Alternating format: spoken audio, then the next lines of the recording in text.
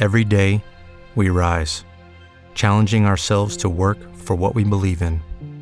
At U.S. Border Patrol, protecting our borders is more than a job. It's a calling. Agents answer the call, working together to keep our country and communities safe. If you're ready for a new mission, join U.S. Border Patrol and go beyond. Learn more at cbp.gov/careers. It is Ryan here, and I have a question for you. What do you do when you win? Like, are you a fist pumper, a woohooer, a hand clapper, a high fiver? I kind of like the high five, but if you want to hone in on those winning moves, check out Chumba Casino. At ChumbaCasino.com, choose from hundreds of social casino-style games for your chance to redeem serious cash prizes. There are new game releases weekly, plus free daily bonuses. So don't wait. Start having the most fun ever at ChumbaCasino.com. No purchase necessary. VGW Group. Void where prohibited by law. See terms and conditions. 18+.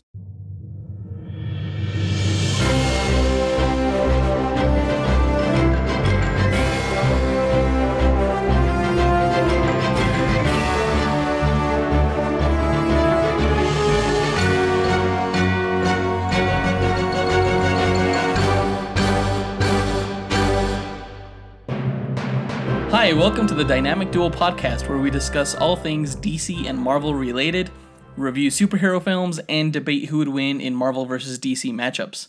I'm Marvelous Joe. And I'm his twin brother, Johnny DC. And this is the episode where we talk about all the news that came out of 2017 San Diego Comic-Con. I had to really restrain myself right there from going, this is the Comic-Con episode. I feel like I always do that. This is the Wonder Woman episode. This is the Spider-Man. I don't know. This is the Comic-Con episode. Yeah. It was a long 2 weeks, I feel like, leading up to this episode. Wasn't it? Well, it's because all this news comes out and you just want to talk about it right away, but you can't. Well, I mean, you can, just, not on the podcast. We try not to discuss too much of what we talk about on the podcast before we actually record. So it's more, what's the word? Organic? Verisimilitude. More real. I don't know what that means. More real? I understand what that word. So basically in this episode, we're going to be going over the Justice League trailer, the Thor trailer. We're going to talk about the leaked Infinity War trailer that came out. I don't know if you've had a chance to watch it. And by you, I mean the listener, not you, Jonathan, because I know you've seen it. But if you haven't, maybe do a little Google search before listening to that section. As always, we'll put all the topics that we talk about in the description for this episode. Right. So go ahead and go through there. And the time codes are listed there as well. So you can listen to what you want to listen to and not what you don't want to. We're going to be talking about the WB movie lineup that's coming out. Yeah, there's the movies they announced, logos. what they didn't. Yeah. Some news about the movies that they did announce. We're going to talk about the Captain Marvel concept art. We're going to talk about the Ant-Man and the Black Panther news that came out from their panel, as well as 20th Century Fox's panel with Legion and Doctor Doom. Ugh. And then we'll get into TV news with the Defenders, all the CW shows. That'll be pretty quick, actually. Yeah. And we'll talk about that Inhumans trailer that came out as well. And then that's everything, because No. There's still the Krypton teaser trailer. Oh, that's right. And the Marvel Runaways. Those two are gonna be like really quick. We're not gonna talk about everything on this list for like 20 plus minutes. Some of it's gonna be like maybe 15 seconds. Yeah. So we're gonna go through it. We're gonna try to keep it under 2 hours, folks, because it's late right now and I'm tired. So, and then again, nothing after that, because this episode is all news all the time. Yeah. If you're just joining the podcast, usually we each episode either consists of a movie review or a like versus battle matchup fight. Mm-hmm. This episode is just gonna be just news because there's just too much of it. Yeah. We don't want to have a 3-hour-long episode, so right. Or do we? I would. I'd listen to that. No, you wouldn't. All right. Before we get into the news, though, it's trivia time. Just like every episode, I want to give a special congratulations to A_David1341 on Instagram for answering our last episode's trivia question correctly. That question was, which two popular X-Men characters were originally created by Dave Cockrum to be part of which DC superhero team, but were rejected? And he answered correctly with the two characters being Nightcrawler and Storm. They were originally created by Dave Cockrum to be part of The Outsiders, which is a spin-off of the DC Legion of Superheroes. Yeah, team. It's not the Batman's Outsiders. It's a different Outsiders. Yeah, it's a different Outsiders. But he did get it correct. So yeah, congrats to A. David 1341. You are going to be the recipient of a Dynamic Duel No Prize. Yeah. Which is just it's a cool drawing that Jonathan will draw for you. And he's a DC fan, so I get to draw him as a DC character, which is excited? Awesome. Yeah, You've been drawing a lot of Marvel No Prizes lately. Yeah. So we have another trivia question for you guys this episode. If you get it right, you'll be in the running to be randomly selected to win a No Prize as well. Right. So this episode's question is Comic-Con related. It's, what was the first DC film and the first Marvel film to have a panel at San Diego Comic-Con's massive exhibition venue, Hall H? Yeah, specifically Hall H. Yeah, and by Marvel film, I don't necessarily mean Marvel Studios film. It could be any... Shut up. Based off any Marvel character. I'll shut up now. We will be giving a bigger hint later on this episode, so stay tuned for that. If you have the answer, go ahead and submit it to our Instagram, Twitter, Facebook. Just do a search for Dynamic Duel DC vs. Marvel, and you'll find us. Yeah. You could also reach us by email at dynamicduelpodcast@gmail.com. And feel free to, leave that in the comments for this episode or direct message us or however you want to. It's better to direct message us. Yeah. That way, everybody doesn't get in on your pool. On your action. Right. So, again, look forward to that hint later on in this episode. So let's get into the news. All right. So Warner Brothers kicked things off, I think, last Saturday. Yeah, it was Saturday. Yeah. In Hall H with their Warner Brothers lineup. They saved all the DC news for the end of their panel. But the big thing to come out of that was the Justice League sneak peek, I think, technically. It's a trailer. It's the third trailer. It's like the third trailer. Yeah, it's like the third trailer. I hate it when it's a trailer and they don't call it a trailer. Yeah, it's just call it what it is. But holy F, it was 4 minutes long, a little over 4 minutes, and it was 4 minutes of sheer glory. It was fantastic. So many money shots, it's ridiculous. It was comprised of just 4 minutes of money shots. Yeah.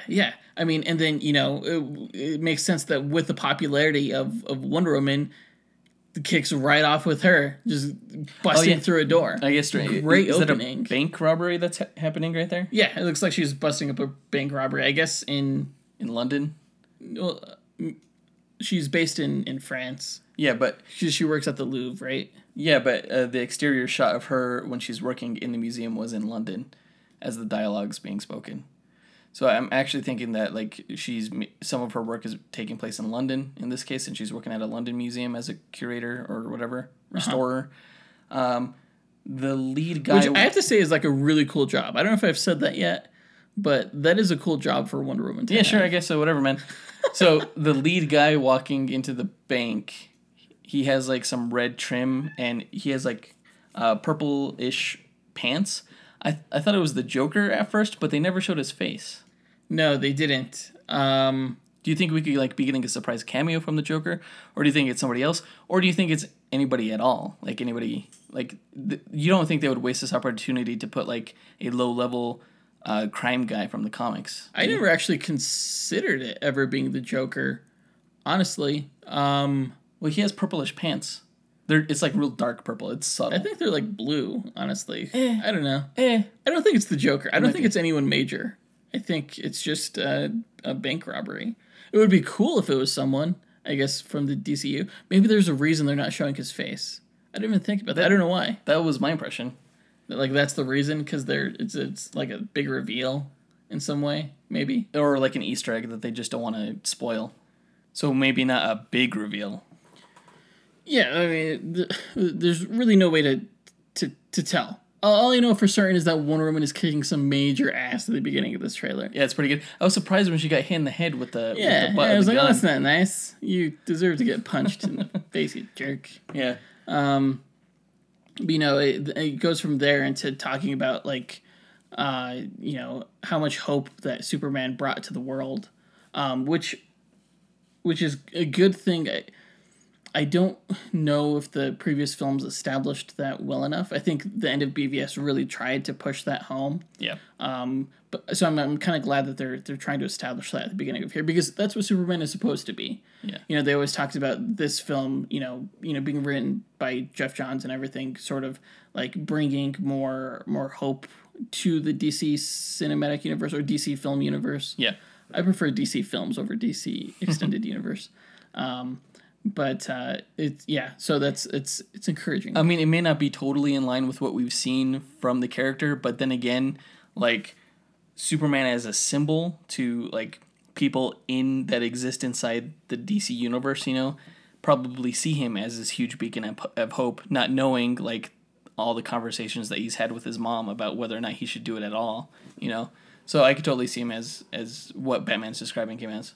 Well, yeah, Batman, he mentions that, you know, he brings up hope later on in the trailer. At the beginning of the trailer, it's just a newspaper headline that you know, mentions it's a, you know, world without Superman is essentially a world without hope. But they do say, like, around the same time at the beginning that, like, I guess Batman hasn't been around since the death of Superman, which I thought was interesting. Superman has definitely made a huge impression on Bruce Wayne, which is good, which is really good, I think. But man, that shot of Batman on the gargoyle, that's so money. Oh my gosh. First money shot. Yeah. I guess the first money shot is of Wonder Woman doing the spin kick. But that's definitely the second money shot. That's a lot of cheek. I realized it more in this trailer than I did in the previous one when they had the same scene. It's like, geez, all right, come on, it's pretty blatant. But it's weird because Diana and Bruce like deliver the same lines that they did at the end of Batman v Superman, where she says, you know, the age of heroes was supposed to be over or something like that, or oh yeah, and then, you know, Bruce, I guess, was that line given at the end of BVS? Oh gosh, no, it wasn't. It was in the trailer. No, that's right. It was in the trailer before this. I don't know what I'm talking about. Apparently, this is where that line comes from. And he says it has to.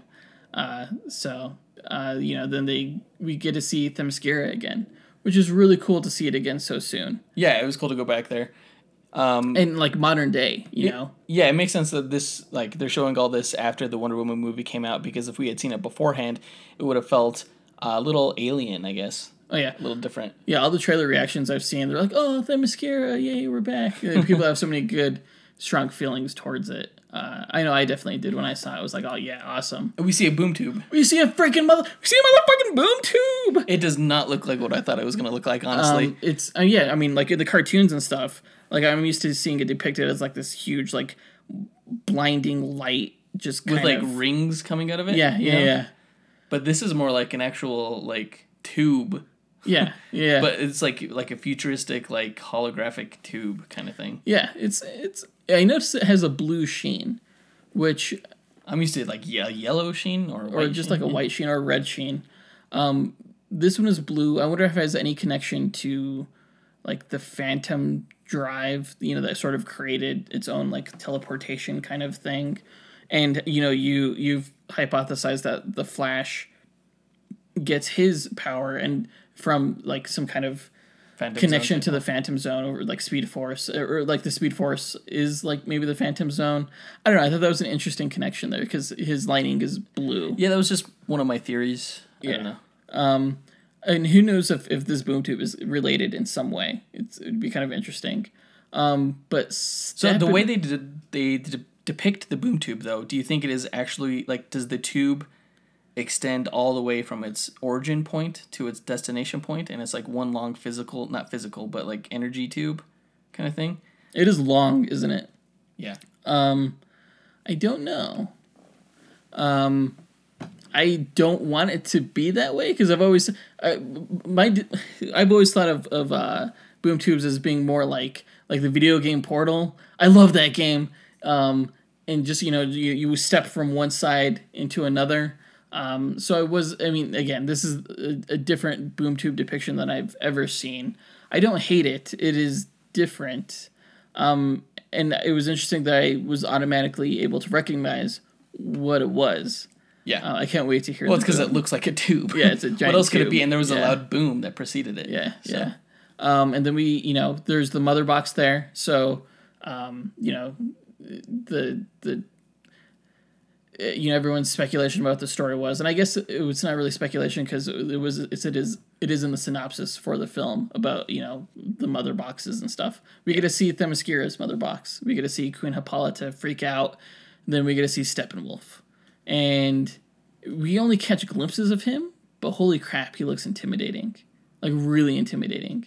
Yeah, that axe is no joke. No joke. Yeah, for sure. His voice is a little hard to understand. It is. I had to watch it a second time to try to get everything that he was saying. Yeah, but what he did say was pretty cool. Yeah, yeah. I didn't know what the first line was. He said, I guess he says, "No protectors here." Yeah, no protectors here. And then I think as he says that, we get to see. Remember that footage that Zack Snyder released a long time ago about Aquaman swimming through the water.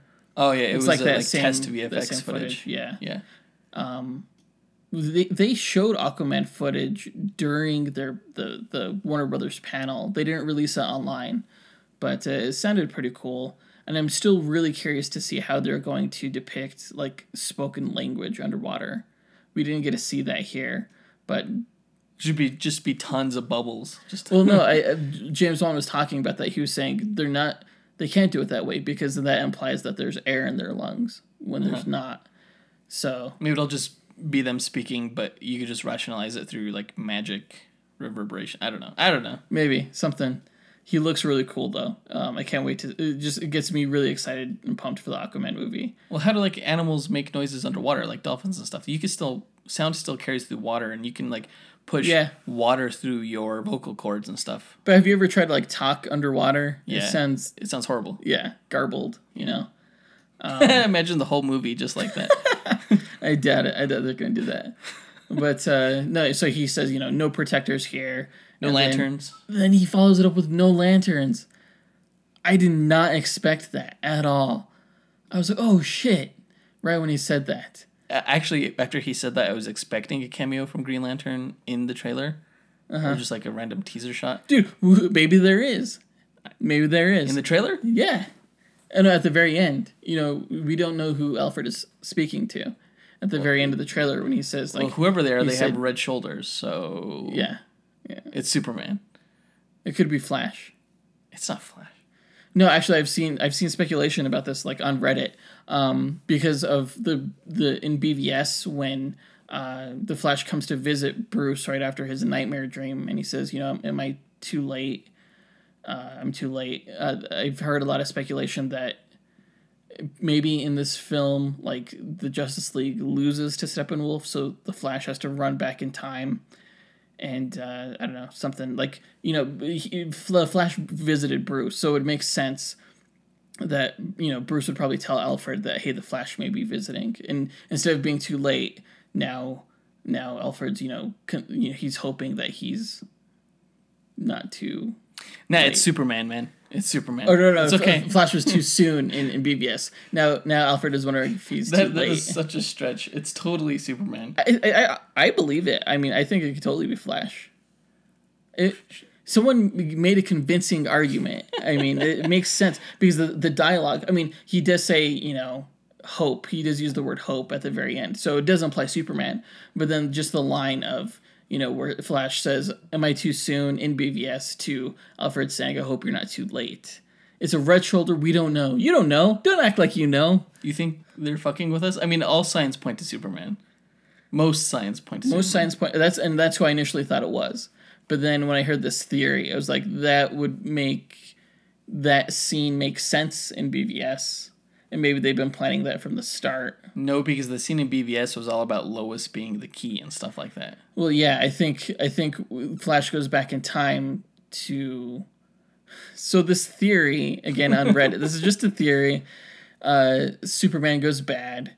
So then Flash has to go back in time and, say Lois is the key to turning Superman good. So that they don't all die. Huh. Actually... I believe you now. I want it to be that because then you don't have to do the injustice thing. Yeah, and that scene makes sense in BVS. There's, that connection there. I don't know. But it makes the nightmare scene seem even more outlandish because the time travel scene in BVS, and this is getting off topic, yeah. but the time travel scene I thought was in relation to the nightmare scene that he had. The nightmare vision that Batman had. And in that vision, Superman was bad. Uh-huh. I don't know, man. I don't know. It's just Superman. Okay, I flopped again. I'm flopping. Flopping. Anyway. Yeah. All right. Back to the trailer. But like we get some cool shots of like Cyborg as he's saying that, and Batman's looking at this like hologram of Superman. I've seen so many people say that is a woman's leg. I in the disagree. hologram? Yeah. I think it's just Henry Cavill's meaty leg. It has like some curve to it, but that's muscle. Yeah. I don't think it's like a feminine hip. Or are they kind of conjecturing that it's Supergirl that he's looking at? Yeah. No. Yeah, I agree. No, it's Superman. Because there's always been that speculation.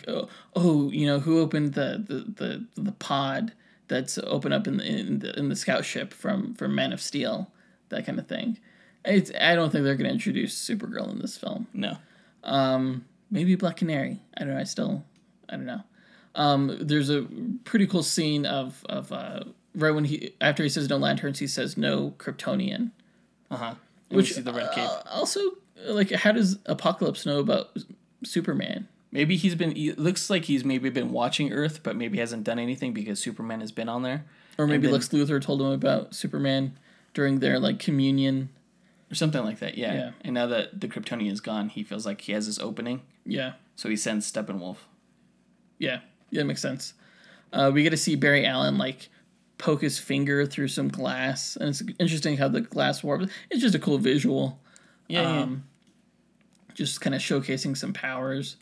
And we get to see what I think is part of the flashback going back to the beginning, like the prologue of the film where the Amazons fight Steppenwolf for the mother boxes, which I think is going to be really cool. It's going to be really cool, again, to see. Visually, that scene feels very much like the opening battle scene to the first Lord of the Rings film, where like they're explaining the history of how the rings were created and the battle with the elves and against Sauron and everything. Yeah. Kind of feels like that. Yeah, definitely. We get a great line from Alfred where he's like, "Oh, I miss the days where the hardest thing we had to do was fight, wind up penguins." That's a great line. There's some humor in this trailer. There's quite a bit of it, actually. Does that mean we'll never see Penguin as a bad guy because they won't take him seriously? Do you think? I don't know. No, that's a good question. I'm sure Matt Reeves would find a way to do him justice. There's a lot of red sky in this trailer, I noticed. And it wasn't there in the previous trailers. No. Do you think that's a Whedon addition? No, I don't think so. No? No, I think... I have to say, it's hard to find any Whedon stamp on this. Yeah, honestly, I think it may be too soon to have had any of his work in this trailer. I do see, like, even from, like, the very first trailer that we got, like, last year's Comic-Con, like, a lot of animated influence, just like, the scene where, like, they're like, sort of set against, like, this sunset backdrop. Oh, in Justice League? Yeah, it's a very, like, Justice League, Unlimited to me. Yeah. And then the Red Skies is very, like, it's very Bruce Timm. Batman, the animated series. Yeah. Mm-hmm. So it's kind of nice to see that. Aquaman says, honestly, I think we're all gonna die. Jason Momoa is such a badass in this trailer. The more you see of Aquaman, the more you love him. I know, right? One of my favorite scenes in this trailer.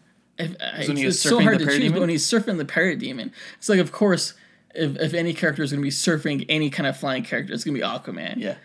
And then he just crashes through the building, and not only that, he crashes all the way through, and not only that, he, like, skids off of him and, like, whips his hair. Like a little flare. Yeah. That's pretty, if any other actor was doing it, it might be a little cheesy, but he pulls it off. Because I think Jason Momoa might actually be like a real life badass. So he knows how to act like a badass, Yeah, no, he's not even acting. That's just Jason Momoa,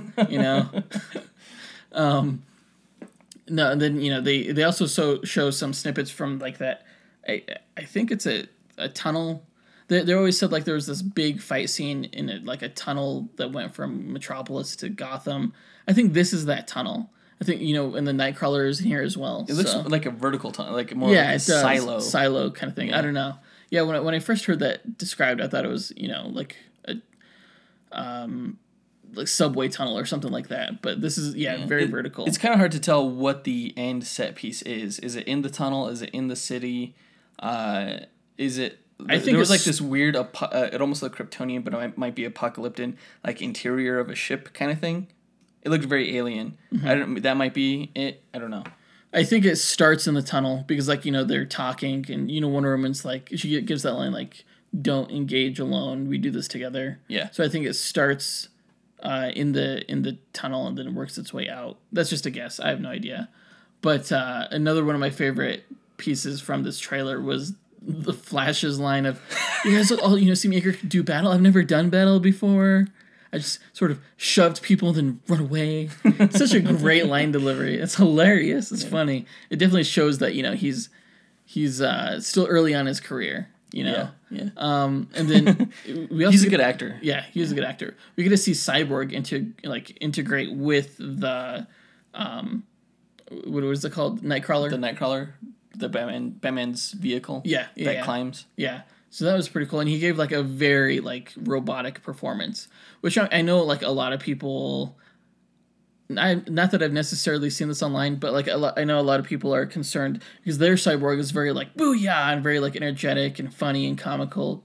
And I like a Cyborg that kind of skirts the line between human and machine.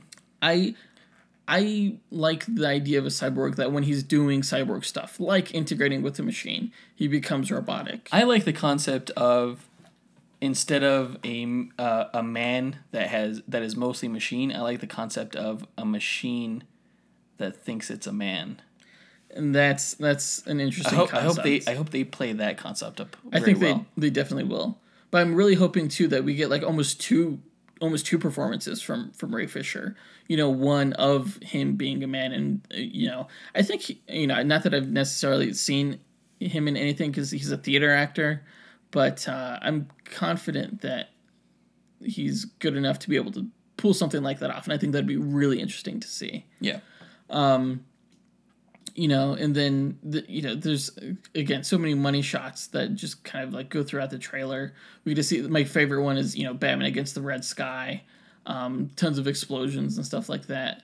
And then, it, culminates in a rooftop scene that we, was described to us like last year when they did the set visits of, they're all on the rooftop talking with Commissioner Gordon, and he turns around and they're all gone. Yeah. And then I heard some people say they're like, "Oh, that's Whedon's influence." I'm like, no. That scene was filmed a long time ago. Who said that? Some people, just people. Just slap them. Slap them. No, yeah, that was there. That's been there for a long, long time. Yeah. So, then we get the titles, and then we get the tease, and that wraps up the trailer. Again, we don't know who it is. I think it's the Flash. I kind of hope it's the Flash, but it may be Superman. Who knows? I still really like how the Speed Force is displayed. It's okay. It's teleportation with a jet stream. That's what it is. Essentially. Except when they slow it down. When he says, "Oh, that's rude," and then just like dissipates. He almost like shrinks into the field. The trail that's left behind. Does he? Almost. I didn't notice that. That's That's how it's teleportation with a trail. I don't know. It's pretty cool. It's cool. It's really cool. I like the way they do it. Visually awesome. Every day, we rise, challenging ourselves to work for what we believe in. At U.S. Border Patrol, protecting our borders is more than a job. It's a calling. Agents answer the call, working together to keep our country and communities safe. If you're ready for a new mission, join U.S. Border Patrol and go beyond. Learn more at cbp.gov/careers. Hello, it is Ryan, and I was on a flight the other day playing one of my favorite social spin slot games on ChumbaCasino.com. I looked over at the person sitting next to me, and you know what they were doing? They were also playing Chumba Casino. Coincidence? I think not. Everybody's loving having fun with it. Chumba Casino is home to hundreds of casino-style games that you can play for free anytime, anywhere, even at 30,000 feet. So sign up now at ChumbaCasino.com to claim your free welcome bonus. That's ChumbaCasino.com and live the Chumba life. No purchase necessary. VGW Group. Void were prohibited by law. See terms and conditions. 18+. Yeah. All right. Enough of that bullshit. On to the good stuff. The Thor Ragnarok official trailer. No, actually, before you get into that, like, did you prefer the Thor trailer to the Justice League trailer? Obviously. Shut up. Obviously. No way.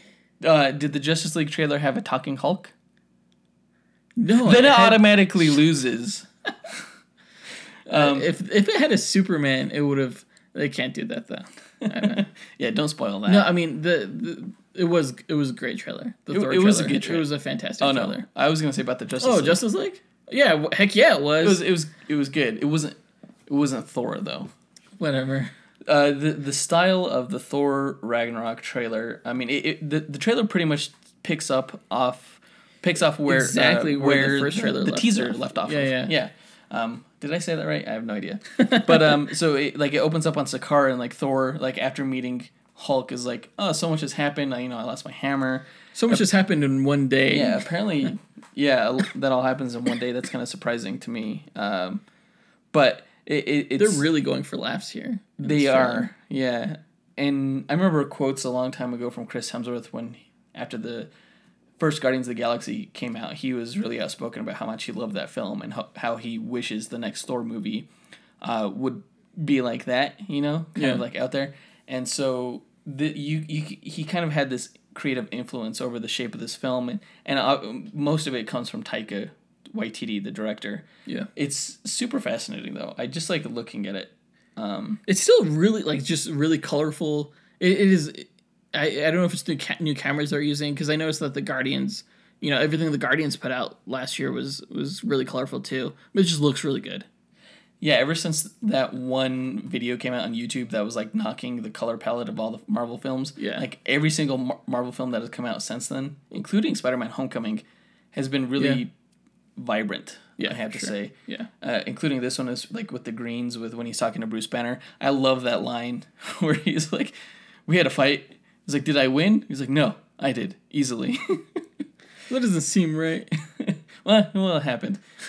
Really, really great kind of organic humor and Thor, organic. As I know him, is not a jokester, but he doesn't quite seem. He's cocky. He doesn't seem like a jokester in this. Like the humor seems very like it's genuine. They're not necessarily trying to be funny. It's just funny, I guess.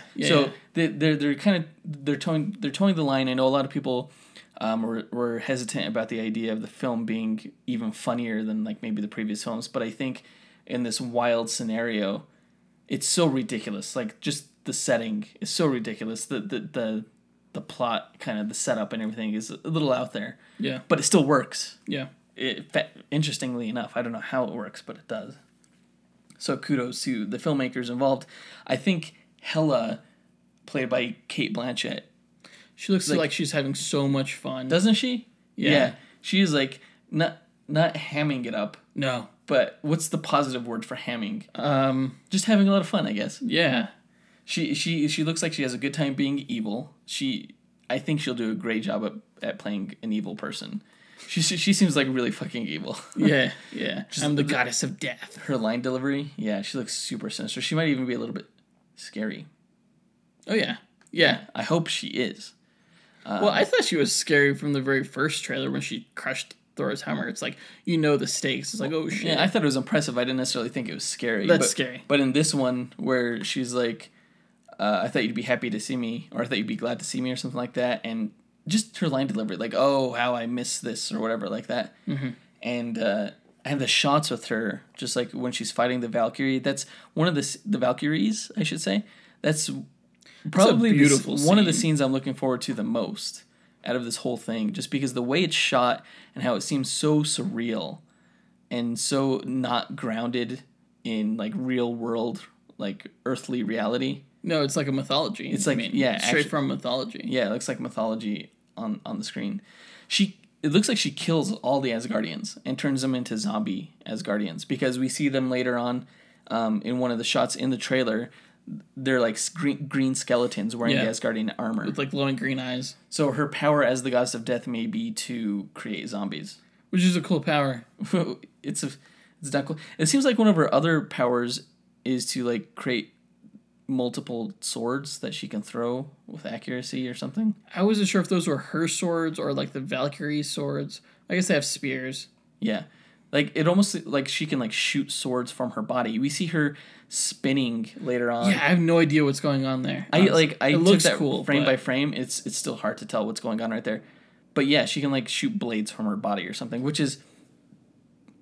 that's actually just speculation on my part. But if it is true, that's kind of weird. We do get to see Valkyrie in like a new suit, like battle armor, like her Valkyrie armor. Yeah. Which is pretty cool. Yeah, I mean, it's not like the comics really. It's not too comic accurate, but it looks really cool. No, yeah, in the comics it's black. She has like metallic boob plates. Yeah. It's like it's a leotard kind of thing though. She has tall knee-high boots in her. But in this it's mostly like a full bodysuit. Like white metallic, almost like a pearl kind of sheen to it. Yeah. She still has the blue cape like she does in the comics. And instead of a spear, she has this sword. But it's just a cool look. She looks damn cool. You know who else looks cool? The Hulk. Hulk has a new haircut. Yeah. I'm wondering if they like cut his hair while he was like being like living it up as a Sakaran celebrity gladiator kind of thing. But Mark Ruffalo has the matching haircut. Ignore that airplane if you can hear that.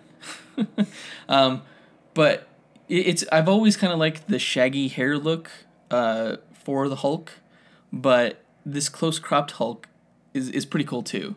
Yeah, I've always preferred sort of like the Lou Ferrigno as well. Of course, in the comics, he's always like sort of like, or majority of the time, he's like been depicted with, you know, like the sides of his head just like shaved. More like a military style kind Yeah. So it's kind of cool to see that look on screen. Yeah, I'm just glad they didn't go with the Moe haircut, because sometimes in the comics he has like the bowl, like Moe from the Three Stooges haircut. Yeah. I don't want to see Hulk or Mark Ruffalo with that haircut ever. It was really interesting because I completely forgot that Bruce Banner like has no memory of his time as the Hulk. Yeah, and that was established in The Incredible Hulk with Edward Norton. Yeah. I totally forgot about that. He just gets flashes occasionally. So when I saw, when Mark Ruffalo was like, "Oh, where are we?" I was like, "Wait, what?" And then I remembered that, and that's an interesting dynamic. He's been Hulk for so long that like he has no idea where he is. Yeah, that would be disorienting. So my theory is still that he got there to Sakaar by like going into space in the Quinjet and then accidentally going in a black hole or something, or a wormhole. That's weird. That's, you know how far away we are from a black hole? It might be maybe like some Ravagers pick him up or something, and then like it turns out like he's way too volatile to like be on their ship, so they like jettison him out into like a wormhole or something like that. I don't know. Maybe. Because we know that Ravagers have come by near Earth again recently because they had a Zune in Guardians of the Galaxy 2. So, you never know. Maybe it's Bruce Banner's. Yeah, maybe. Bruce Banner's Zune. Yeah. That would be awesome, actually. That would be awesome. It looks like the climax of this battle. I mean, well, okay. It's kind of a spoiler, don't you think? Yeah, before that, we had the spoiler. We see that they escape Sakaar, basically. Yeah. And they're back on Asgard. With the help of Loki. Where the final fight is. Yeah, Loki. I don't know how Loki ended up in chains in that scene where they found him, because... I know, he goes from, sitting at the side of the Grandmaster to being in chains. Yeah, maybe he somehow betrayed the Grandmaster or something. Maybe. I always thought he was working with Hela, because like in I can remember if it was the first trailer, like we see him like just tearing through Asgard. I said Asgard. With the Z kind of sound. So yeah, he's flipping his daggers, but that might be him actually fighting Hela. Yeah. We don't know. We do see Fenris, the wolf, in this. He's known in Norse mythology as Fenrir. Right. But in Marvel Comics, he's known as Fenris. That's dumb. He's just he's actually Loki's son, but I bet you he won't be in this movie. But he's a big ass wolf who fights Hulk. It looks like a pretty cool fight. I don't know if it'll be reminiscent of the Hulk dog fight from the 2003 Ang Lee movie where he fought those Hulk dogs. Right. Hopefully it isn't. But we do see him like spreading open its jaw, and that's what he did in that movie. He like broke the bulldog's jaw. So sad. Yeah, poor guy. It's not the only monster Hulk fights in this trailer too. No, Oh my it's not. gosh. So the very last money shot is Surtur the Fire Demon. So we have to assume part of this movie takes place in Muspelheim, which is... Well, actually, I think in mythology, Hela's hell, her hell realm is on Niflheim. Which is the icy realm. Uh-huh. But the movies, they call it the icy realm Jotunheim. Yeah. So it's all effed up. Oh, jeez. They're obviously not sticking to the mythology, but so I don't know what planet they'll find Surtur on, or what realm rather. But I'm gonna guess it's gonna be Muspelheim. It's probably gonna be Hela's realm. He looks badass. He looks so huge. He's so big. How is the Hulk gonna punch him without getting burned? Well, I guess he has a tough enough hide. I've seen him like go into lava and stuff. The Hulk, so that'll I can't. It's gonna be a good fight. That's another good scene. I'm looking forward to. That's not even like my favorite like money shot of the whole trailer. Is it the Raiden Thor? Yes. Yeah, definitely. That probably is the great money shot. What are you I'm the goddess of death. What are you the god of again? God of lightning. Yeah. God of thunder. Yeah. Rather. Yeah, that's pretty cool. He's always been able to wield lightning powers without the aid of Mjolnir. He just channels it through Mjolnir in the comics. It's not often that you get to see it depicted though, because how often does he lose Mjolnir? You know. Right. So this is really cool. This is really cool to see. He looks like a badass. It'll be a cool scene. There's another battle that takes place between him and Hela. It looks like in the throne room, and he's holding the staff of Odin. Oh, what's the name of that? Like Grungnir or something like that. Yeah, because one of those begins with a words. G. So many, like, I don't know if the final fight's going to be there, or it's going to be on the Bifrost, the Rainbow Bridge, or if it's going to be on Muspelheim with Surtur. There are so many great action set pieces here, though. It's going to blow me away. Yeah. Did you think that it was spoiled by the fact that they showed that they were like on the Rainbow Bridge fighting? No, I don't think so. Spoil what? The fact that, they escape Sakaar. It didn't spoil me personally because that's the story. They escape Sakaar and go back and fight Hela. Mm-hmm. I don't think it's a big deal. I don't think... I don't know if... I guess it would be a big deal to people who assumed that the climax of the film takes place still on Sakaar. Yeah. But I don't know how many people that was. Yeah. There's a great scene, going back to Sakaar real quick for the last shot of the trailer. Right before the Surtur scene, we see Hulk talk, and fantastic. If he's been Hulk for a while, he's definitely established some kind of, vocabulary. Yeah. I mean, okay, so how many times have we heard Hulk speak prior to this? He said Betty and Hulk smash in the Incredible Hulk film. He said puny God in the Avengers film. And we haven't really heard him speak since then. But the voice is pretty spot on. Yeah. It looks like Mark Ruffalo. Yeah, all his little like facial expressions, like facial twitches too, like when he's like sniffing, when he's like Thor like water. Yeah. And it's very true to character too, because like Hulk is a very cocky monster. He always says he's the strongest one there is and everything like that. Yeah. But Thor by his very nature is also very cocky as well, so it's a great little moment, I think. To me, it almost seems like Thor, I don't know if he's heard Hulk speak this much. Hulk may have learned how to use language better during his time as a gladiator on Sakaar. But like the concept of Hulk speaking like long form sentences seems to be amusing to Thor, or Chris Hemsworth is breaking character. I don't know, because we see Thor laugh at the end. I mean, it's not like the Hulk was really there. How is he breaking character? Well, because he's probably playing off of Mark Ruffalo, who's probably sitting there. Oh, yeah. And doing the motion capture. So, I don't know. It's a great trailer, though. Is it better than the teaser? Probably not, but it's like still really good. I think I enjoyed maybe just the music of the teaser trailer. The music in this trailer I thought was really good. It was really interesting. It was almost like sci-fi. It was pretty cool. It was like 80s synthesizer, futuristic, I don't know. That's a great description. Psychedelic kind of. Yeah. It'll be a great movie. I'm looking forward to it. Okay, round 2. Name something that's not boring. A laundry? Ooh, a book club. Computer solitaire, huh? Ah, sorry. We were looking for Chumba Casino. That's right. ChumbaCasino.com has over 100 casino-style games. Join today and play for free for your chance to redeem some serious prizes. ChumbaCasino.com. No purchase necessary. Void where prohibited by law. 18 plus terms and conditions apply. See website for details. Lucky Land Casino, asking people, what's the weirdest place you've gotten lucky? Lucky? In line at the deli, I guess? Aha, in my dentist's office. More than once, actually. Do I have to say? Yes, you do. In the car before my kids' PTA meeting. Really? Yes. Excuse me, what's the weirdest place you've gotten lucky? I never win and tell. Well, there you have it. You can get lucky anywhere, playing at LuckyLandSlots.com. Play for free right now. Are you feeling lucky? No purchase necessary. Void where prohibited by law. 18 plus. Terms and conditions apply. See website for details. But I definitely think that, like, if this trailer didn't spoil anything, the Infinity War that was shown in Hall H, that trailer definitely did spoil something. Spoil what? The fact that, you know, Hulk or Thor ends up like floating through space at the end of Ragnarok.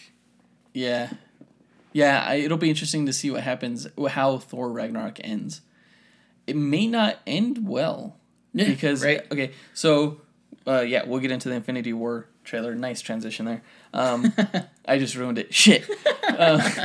The trailer opens up with the Guardians of the Galaxy flying through space in the Milano. Not sure where they're headed, but somewhere dangerous. Like, yes, somewhere dangerous, because Star-Lord's like, put on your mean faces, and all of a sudden they run into Thor, and he like slams against their windshield like a bug on a car. Right. And Rocket's like, get it off, wipe it off. Gross, get it off. His reaction was actually priceless. I laughed out loud on that. But they pick him up almost kind of like, to me, it was very reminiscent of how in the comics the Avengers first found Steve Rogers floating in the Arctic. They like just kind of like find this character floating. They bring him in. He wakes up and kind of like goes crazy, like, what's going on? And he says, like, who the hell are you guys? And at this point, it almost seems like Thor is guiding them to Earth. Yeah. He may know, again, we don't know how Thor Ragnarok ends, but it seems like my guess is that it may have to do something with the Soul Stone and with Thanos. And maybe Hela's working with Thanos and she gets him the Soul Stone, and that's the catalyst for why he's going to Earth, because he knows of Thanos' plan. I still think that Heimdall has something to do with the Soul Stone. I guess if you could. I like that theory that you had or mentioned earlier. It was my theory. It's called the Thanos theory, where you take the first letter of, you take Thanos' name, and it turns out that it's like an acronym for time. No, what was it? I don't know. It's a shitty theory. Yeah, but it might be true. Is the H Heimdall? The H is Heimdall. Yeah. Okay. Yeah. The N is like Nova, I want to say. What? Okay, that's a shitty theory. Yeah. I can't remember what all the different hints were, but it was like where you could find each stone or something. It's dumb. Anyway. So basically, going through the trailer, it's basically like everybody just like acting very like ominous. They know something's coming. We see Loki, and he's holding the cosmic cube. Yeah. Not in its gem form, but in its cube form. I've seen that before.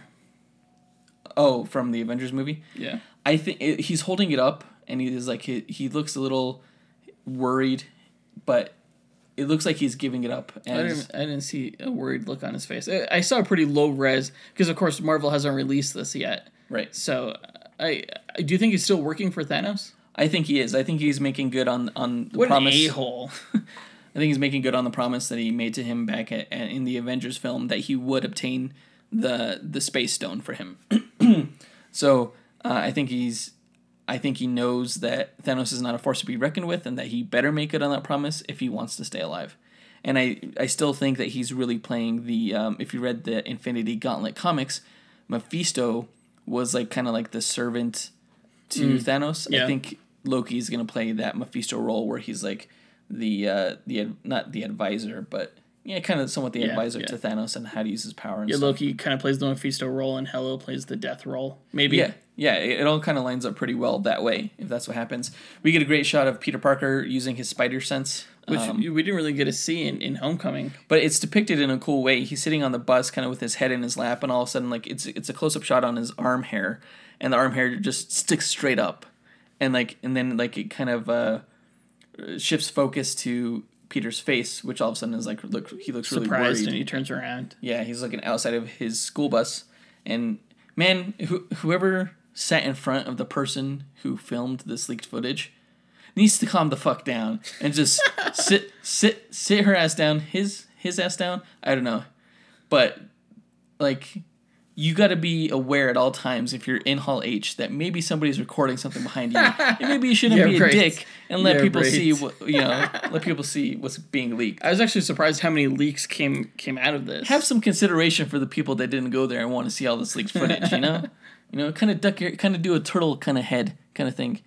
If you listeners are ever at Hall H and Comic-Con, just please, for the rest of us who don't get to go because we're cheap and or busy.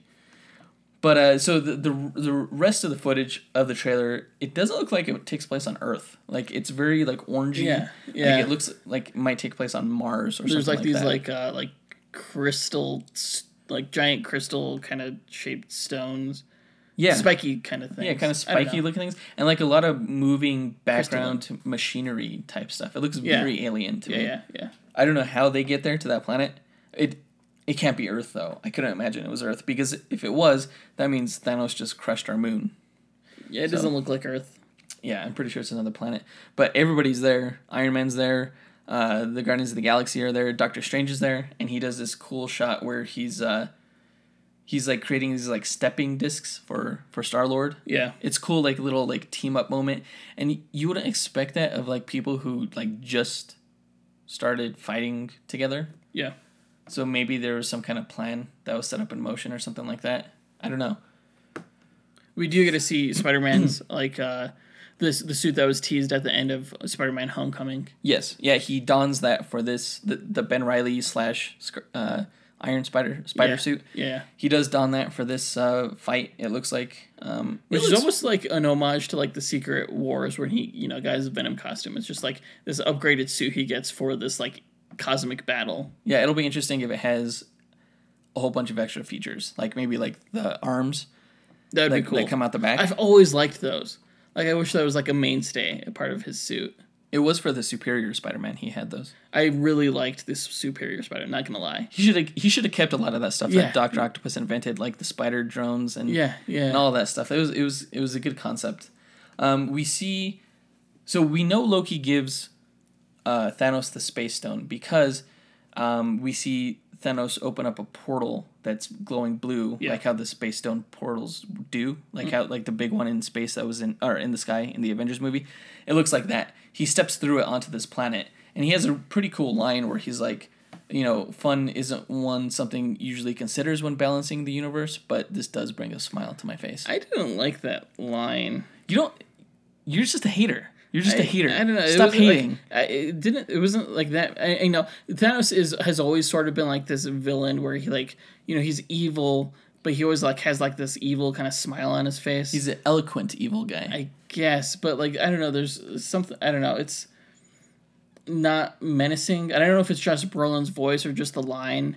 Or maybe it's just his look. I hate Thanos' look in this, I'm going to be honest. I wish he still had the headgear. When I think of Thanos, like, I think of the cover to Infinity Gauntlet. Like, you don't see his eyes. They're just, like, shrouded in shadow. But you just see, like, this, like, twinkle, And it's just, like, evil. I hate the fact that I could see, like, he just, like, looks like this big, fat, purple baby. Looks like a purple Hulk, like a bald purple Hulk.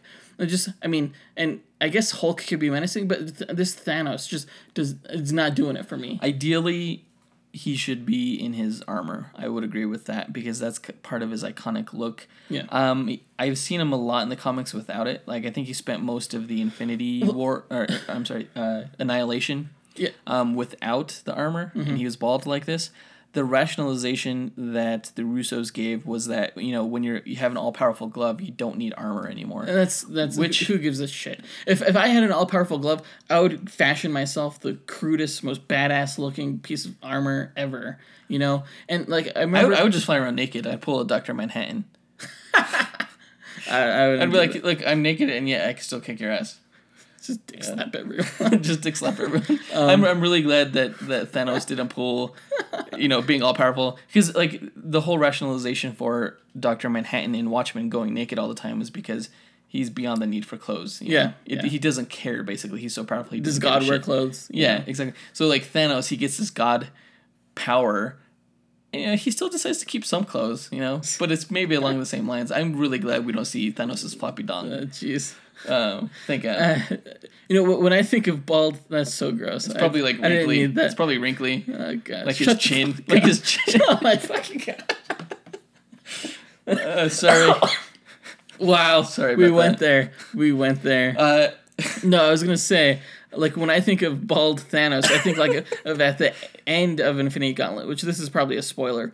When he's like, when Adam Warlock like jumps into the future and like Thanos is like a farmer. Yeah. Like he's like very meek. It's a very like humbled form of him. Very humbled like visualization of Thanos. And to me when I think of Thanos like that, I think of him in his humbled form when he's not in like his warlord kind of armor. And this is what I see when I see that. It's just I don't like it. Mm-hmm. It bothers me. Yeah. Well, too bad. Yeah, I guess. don't know what to tell you, man. I guess. All I can say is Darkseid is going to look way more fucking intimidating on screen. He's going to look like a big Steppenwolf, gray baby. It's like, holy shit. And you compare Steppenwolf to Thanos, it's like not even a contest. If you say so, man, we'll see if they ever get around there. If the DCEU is even around by that point. It will be. So we see a lot more extra shots, just random shots. We see Winter Soldier, I guess it looks like he's fighting with Black Panther's army. We see Proxima Midnight throw her spear at Captain America. And who's bearded now, which... Yeah, Captain America. Yeah. Well, it makes sense because in the Civil War comic, when they were on the run, when they were hiding from this, the government, basically, they all wore disguises. Some dyed their hair. They all went under different names as civilians. They got new identities, essentially, given to them by Nick Fury. So they're kind of like witness protection program kind of mode here. So, yeah, Chris Evans has longer hair and a beard. Black Widow has, like, platinum blonde hair. Yeah. It's pretty cool. It seems like everybody's different now, though. Does Ant-Man take place before Infinity Gauntlet or after? You mean Ant-Man and the Wasp? Yeah, Ant-Man and the Wasp. I don't know, man. Good question. But anyway, Proxima Midnight throws her staff at Captain America, and he catches it. He, like, goes to the side and, like, catches it midair. We see Scarlet Witch protecting Vision, it looks like, and they purposefully hide his the Mind Stone. That's right, the Mind Stone. The Mind Stone. I was going to say Soul Gem, but the Mind Stone. Yeah, from his forehead. So we still don't know, we know that they take it away from him, but we don't know if he's still alive when they do that. Yeah, does that shut down the... He's an android. I don't think it would, but he has a synthetic brain, Maybe he just loses his power? Maybe he loses his power, yeah. Interesting. I don't know. There's a cool shot of, and I can't remember the name of these alien creatures, but they're almost like if you cross a xenomorph alien from the Alien franchise with like a panther kind of thing. They're pretty cool. They're like these drones that Corvus Glaive sends out to try to they're like his own little personal army. The Brood? No, they're not the Brood. I guess those are X-Men. They're kind of similar in their function. They're like hound dogs. They could like sniff out and seek things, but they could also fight. We see Black Panther fighting like one of them. I think he get released on Earth, and that's kind of like Black Panther's job is to take care of those creatures. Yeah. We get to see Winter Soldier again. Yeah, I already said that. Right next, I wasn't listening to you. Right next to the Black Panther scene. We see the Hulkbuster. Hulkbuster makes a return. That's right. That was interesting. There's a cool shot of the Falcon fighting Proxima Midnight in this. He does like this kind of like bicycle kick kind of thing. That's a pretty cool shot too. At first I couldn't quite tell who that was, but yeah, it's Falcon. Thanos is like crushing Thor's head. It looks really painful. There's just a bunch of other fight shots. Iron Man's armor looks really cool. And the big, I guess, final money shot of this is when Thanos crushes a moon in the background, or some kind of satellite, or some kind of structure. It may not be as distant as a moon. It's kind of spherical in shape, but when he crushes, it's like glowing. Yeah, it glows. Like he crushes it and it like explodes with glowing energy, kind of thing. And then like he hurls these like glowing fiery bits down, kind of. Yeah. I'm not gonna lie. When I first, because this footage is from D23, right? Before they debuted at Comic-Con. When I first heard that scene, sounded so cool. Well, I pictured it being so much cooler than it. The way I imagined it, the way was. The description went was that I thought it was like a moon in the background, and when he crushes it, you see the moon explode. Like, yeah, you kind of not explode, but like crumble, kind of like it crack and then like break, and then he hurls those like rocks at the heroes. Kinda. That's what I figured. I didn't know it was gonna be like this glowing, vague kind of thing. Yeah. It all happens like really quick. Like when I pictured it, it was like much more dramatic. Really? Yeah. Yeah. Again, there was like like a shockwave emanating from sort of like when the Death Star blows up and you see that shockwave. I don't know. Yeah. It just looked way cooler, is all I know. That being said, this is pretty low res. This leaked trailer. Yeah. So, one of the things that was also revealed in D23, we mentioned this briefly in our last episode. It hadn't quite been revealed yet, but I was suspecting. It is confirmed that the Black Order are going to be Thanos' henchmen in this film. Yeah. They are missing someone, though. They don't have Supergiant in there, but they who's the telepath. But they do have Corvus Glaive, who's like the evil badass right-hand man. They have Proxima Midnight, who's the badass fighter. They have Ebony Maw, who's like the conniving, like super intelligent kind of guy, and they have Black Dwarf in this film, who's like the Hulk. He's like a brute, but they're not calling him Black Dwarf in this. They're calling him Cull Obsidian, which is actually the name of the full group. That's probably better. Yeah, because Black Dwarf was not the best name. No. It kind of makes him sound like an African-American little person. Yeah. So I like the name Cull Obsidian for him, and just call him the group, the Black Order. It works. It works. It's cool. I'm looking forward to it. I guess. Let's move on. I don't really care about those guys. I don't know. No, they're really cool. They'll be really cool. Although if Falcon can go hand to hand with Proxima Midnight, maybe she's not quite as powerful as she should be. But then again, you do need to put some kind of cap on their power. They can't be as powerful as Thanos, you know? Yeah. I definitely think that, just because based on the trailer, we see him holding the gauntlet, but there's only like one stone on it, the Space Stone. Or what was it? Yeah, it was the Space Stone. I definitely think this film is him gathering the gemstones and then everyone else trying to prevent that. But then at the end, he probably collects all of them, and then boom, you're setting up the sequel. You think? Because, they're shooting them back to back. Yeah. So I think this one was Infinity War, and then the second film was probably Infinity Gauntlet or something like that. We'll see. It's still unclear, but we'll see. Yeah. All right, moving on. So Warner Brothers kicked off their DC section of their panel with a shit ton of logos, I guess. And some news has come out for some of them, and some of them are really all we have right now is just the logo. But there was Shazam, there was The Batman, Suicide Squad 2, Wonder Woman 2, and Flashpoint, which, holy crap. But let's start with... That was probably the Shazam and the Flashpoint movies were probably the biggest surprises for me. Yeah. Everything else I was, you already know. I agree. So we found out that Shazam, actually this was announced I think the day before Warner Brothers panel in Hall H. The fact that Shazam is their next DC film to go into production. I guess it's confirmed to shoot in February of next year. For a April 5th, 2019 release. Mm-hmm. And I guess The Rock is not going to be a part of the film, which I think was the biggest surprise from that. They were always like, at first we were supposed to get a Shazam film, and The Rock was going to be Black Adam, assumed to be the villain in that film. And then they were like, oh no, we're going to do a standalone Black Adam film, and it's going to come out earlier than Shazam. And at that news, I lost my shit. I was like, no, you can't do that. And it looks like they maybe listened to me and have corrected the course in that they are not doing the Black Adam film maybe at all, but at least not anytime soon. And they're doing the Shazam film. Yeah, there was no logo for the Black Adam film. Right. So I definitely think it's I think these films will take us through like maybe 2021. Yeah. So I definitely think like something like a Black Adam film would definitely come after that. It'd definitely come later. Yeah. We did get a director out of this. It's David F. Sandberg. He's done a lot of horror films. Yeah. He did Lights Out, which was actually I didn't see it, but my wife said it was really good. Yeah, and I did Annabelle or something.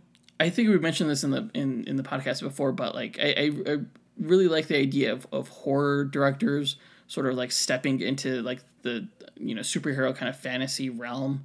I think just to make a really good horror film, you have to have really good timing. I think, and I think a lot comic book panels are all about timing, in a sense, and they deal with a lot of special effects too. I think Scott Derrickson, who was primarily a horror director, did a great job on Doctor Strange. And you look at Sam Raimi, you look at Peter Jackson. They all had their start in horror.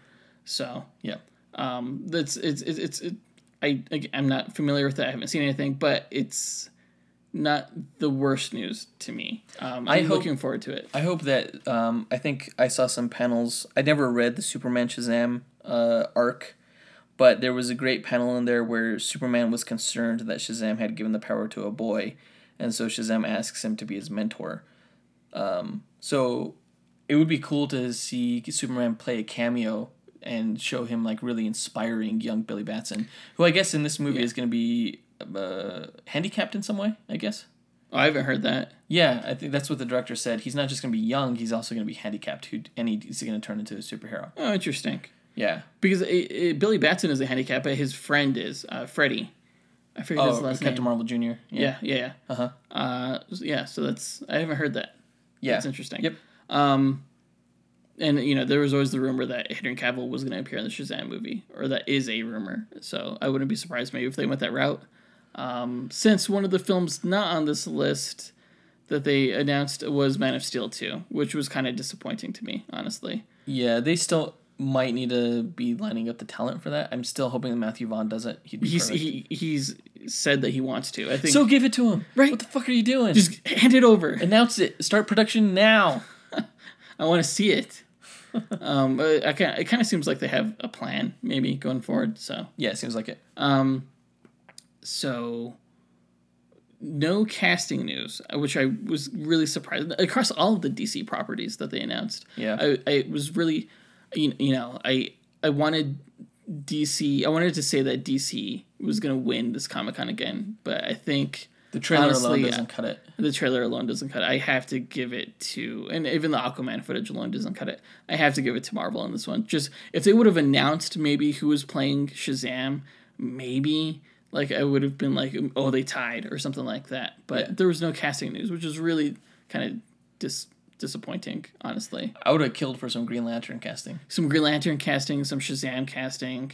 I don't know, maybe, a Suicide 2 story concept or something like that. I heard the guy from the Moonlight movie. Yeah. The movie that won the Oscar. Yeah.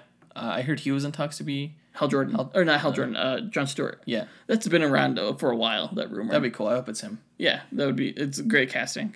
Anyway, the Batman. It would be great casting. But, the next film, The Batman, and this is in no particular order. This is definitely not the order that they announced, showed the logos in, but one of the biggest news, to come out of their panel was, Ben Affleck setting the record pretty much straight that he doesn't want to play Batman. He wants to play Batman. It wasn't necessarily that he is going to. It's still unclear. Well, I don't understand how it was still unclear, because there was this big news drop the day before by the Hollywood Reporter saying, "Oh, Warner Brothers wants to phase him out, and he may not be not Matthew Vaughn, Matt Reeves, Batman." But the thing is, like in late June, like not even that long ago, Matt Reeves told, who was it? Was it MTV? I can't remember.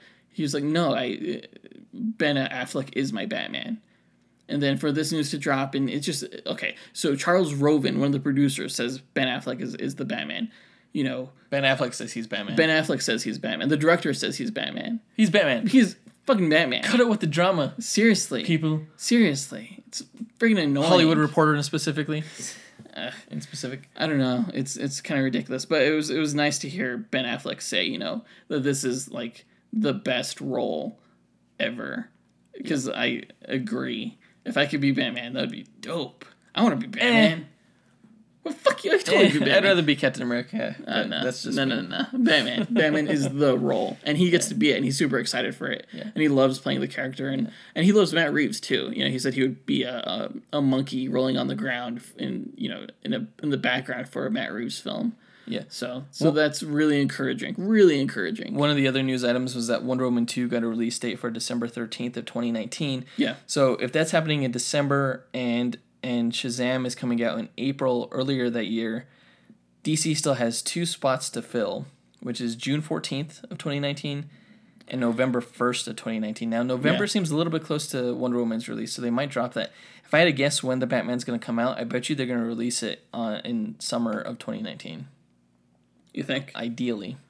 It seems the furthest along out of any of the other properties that we haven't already discussed. You know, honestly, I wouldn't be surprised if it was something like Justice League Dark, because that film, I think, has been like pretty well cooked for a long time, because, you know, with Guillermo del Toro writing the script and everything, and I feel like it's been ready to go. They just, you know, haven't found good timing for it yet. I would release the Batman in the middle of summer on June 14th, 2019, and I would put Justice League Dark on November 1st, because that's kind of close to Halloween. Yeah. So you could really promote that type of movie during the Halloween month. True. Yeah, I didn't think I mentioned Justice League Dark. Did I mention Justice League Dark? No, you haven't yet. Okay. Anyway, it was announced. Some of the other logos were Suicide Squad 2, of course, Justice League Dark, Batgirl, and Green Lantern Corps. Yeah. Whoops. With the Lucky Land Slots, you can get lucky just about anywhere. This is your captain speaking. We've got clear runway and the weather's fine, but we're just going to circle up here a while and get lucky. No, nothing like that. It's just these cash prizes add up quick. So I suggest you sit back, keep your tray table upright, and start getting lucky. Play for free at LuckyLandSlots.com. Are you feeling lucky? No purchase necessary. Void where prohibited by law. 18+ terms and conditions apply. See website for details. Lucky Land Casino, asking people, what's the weirdest place you've gotten lucky? Lucky? In line at the deli, I guess? Aha, in my dentist's office. More than once, actually. Do I have to say? Yes, you do. In the car before my kids' PTA meeting. Really? Yes. Excuse me, what's the weirdest place you've gotten lucky? I never win and tell. Well, there you have it. You can get lucky anywhere, playing at LuckyLandSlots.com. Play for free right now. Are you feeling lucky? No purchase necessary. Void where prohibited by law. 18+. Terms and conditions apply. See website for details. What was the other one? Flashpoint. Yep. Yeah. Okay. That was a shock. That is like huge. At first, when I first heard it, I'm like, "What the fuck are you guys doing? Are you gonna reboot the universe already? Why don't you just call it the Flash?" I never thought that. Okay, so here's what I thought when I first heard about this. I think that they've been trying really hard to get a good Flash story. They've gone through multiple directors, you know, multiple stories. And I think, honestly, it makes sense that the first story you tell with the Flash in his own solo movie is the story of him going back in time to try and save his mother, which is the Flashpoint story. That makes sense, because if you do that in a sequel, you would kind of be like, well, why didn't he try to save his mom before? Right, exactly. Yeah. And I really think that the reason they're not calling this film The Flash is because it's not really going to be, in my opinion, a Flash film. I think you could almost consider this just like a Justice League 1.5, but like an alternate, like Elseworlds, like an alternate kind of reality. You know, we've had Jeffrey Dean Morgan and Lauren Karn put teases on Twitter about them playing Batman and the Joker. They're aware of Flashpoint. They're aware of what that means for their characters. The fact that Thomas Wayne becomes Batman, Bruce Wayne dies, and Martha Wayne becomes the Joker from her grief. Yeah. Which is such an awesome concept. Yeah. Flashpoint is such a great story. I think Newsarama, actually, the Newsarama is a comic book news website. They recently put out a list of their top 10 animated films, and Flashpoint I think was like number 2, right after Mask of the Phantasm. So it's a really really interesting story. You know, Cyborg plays a good role in there, and it's always been rumored that Cyborg was gonna like play a role in the Flash film. Yeah. So there you go. You're gonna bring Gal Gadot back. So essentially, you're saying Flashpoint is like Justice League 1.5 starring the Flash. Yeah, exactly. It's sort of like he's the perspective character, you know, but we still get to have characters like, you know, Aquaman fighting Wonder Woman, you know, and, you know, Thomas Wayne as Batman and Cyborg. It's going to be awesome. What happens to Superman in Flashpoint? Oh, jeez. Oh, you're putting me on the spot. I don't remember. Gosh, why don't I remember? I forget. But way to go, man. I know, I suck. Well, you can always Google it if you don't know. Yeah. I'll Google it right now. Gosh, dang it. How do I fill the dead air, though, while you're doing this? Just go. Okay, so I guess the Atlanteans fight the Themyscirians in the Flashpoint storyline, so that's why you said that they'll be fighting against each other. I think this whole concept sounds amazing to me. At first, I was totally not on board, but then you started talking to me about it, and I'm like, okay, that does make sense for the first Flash film. I think it could totally work in much the same way that Captain America was like Civil War, the Captain America Civil War film. That was like Avengers 2.5. It was essentially, Avengers 2.5 starring Captain America. I think this could work as Justice League 1.5 starring the Flash. It works, I think. This is super interesting. Okay. So in Flashpoint, the ship lands in Metropolis and like causes this huge explosion. The Kryptonian ship? Yeah, the Kryptonian ship. And the government sort of like takes him in and creates him as like a sort of like supreme power, what they did with Hyperion. Oh, okay. It seems like a lot like that. Oh, like, so it becomes exactly like that. A government almost. puppet. Yeah. Okay. Yeah, see, this all sounds pretty interesting. It sounds to me. fucking As awesome. long as like he realizes at the end, like, oh, I shouldn't have gone and messed with time, and then he goes back and he like restores the timeline to its natural state by the end of that film. And you know, honestly, like if they wanted to like sort of like restructure or like fix something that they felt was off at the time, like maybe like Batman killing or something like that, they could do it with this like or really Superman easily. Yeah. Well, maybe. I don't know. That's it sounds kind of brilliant. I'm totally on board with it. Yeah. I can't wait. It's going to be awesome. It's going to be the best movie that's ever been made. I'm already overhyped. Yeah. Yeah, well, hopefully it turns out that way, and hopefully we're not just like, you know, getting all our expectations so high. Yeah, I know. This is all conjecture. It'll be disappointing if it doesn't turn out this way, honestly, now that you've been talking about it. I know. So, yeah. Anyway. So besides Man of Steel, the other films that interestingly were not mentioned or shown during the panel was Nightwing, which already has a director. But it makes sense. I always said don't make the Nightwing film, just put him in the Batgirl film, which they should do. Yeah, maybe they will. Gotham City Sirens. Good. Which I've heard rumors, you know, back and forth as to whether or not that's even being made anymore. You do realize if you go back to like one of our earlier episodes, you and I made a $50 bet. I said that Green Lantern Corps was going to come out before Gotham City Sirens. Oh, fuck. You said otherwise. I think this is looking more and more like you owe me $50. No, but Suicide Squad 2 kind of doesn't... No. No. I mean, it's not official yet. Like, they don't have dates. Once they have dates, you'll owe me $50. But I haven't forgotten about that. The Cyborg film. That was, you know, I think it was in last year's Comic-Con. Or the year before. It wasn't announced in this one, yeah. No, yeah, it was... And then, you know, Justice League 2 either. Justice League was supposed to be like a 2-part film, like shot back-to-back. No word of that. So that's because they already have Flashpoint. Yeah, that's my guess. Yeah. But so yeah, you know, it's kind of interesting to see some of the films that have been confirmed again with directors. Like I think Nightwing honestly is the biggest surprise that was not even mentioned. Yeah. But the others, I guess, Man of Steel 2 maybe as well. But that was a big surprise for me. Yeah. So. Yeah, that's all. They have somewhat of a plan. I'm excited by a lot of this, honestly, especially the Shazam and the Flashpoint news. Ben Affleck's comments about the Batman were good, and yeah, we're getting a Wonder Woman 2. That's cool. Yeah, I'd rather have a Man of Steel 2 before a Wonder Woman 2, but Yeah, Wonder Woman. You got to go where the money is. I'm not surprised that Wonder Woman was announced so soon after, because it's been a huge success. You want to keep that momentum going. I heard Warner Brothers actually is going to do like a big Oscar push for Best Picture, Best Director. That's a horrible idea. That's a horrible idea. Why? There's no way it's going to win or even be considered for Best Picture. I'm sure you would have said the same thing about Suicide Squad. Not that it was nominated for Best Picture, for makeup. If you asked me, do you think Suicide Squad could win for makeup? I'd be like, yeah, sure. But if you ask me if can Wonder Woman win for Best Picture, I tell you to go fuck yourself. There's no way. What about Best Director? No, not even for Best Director. I would consider Logan for Best Picture over Wonder Woman.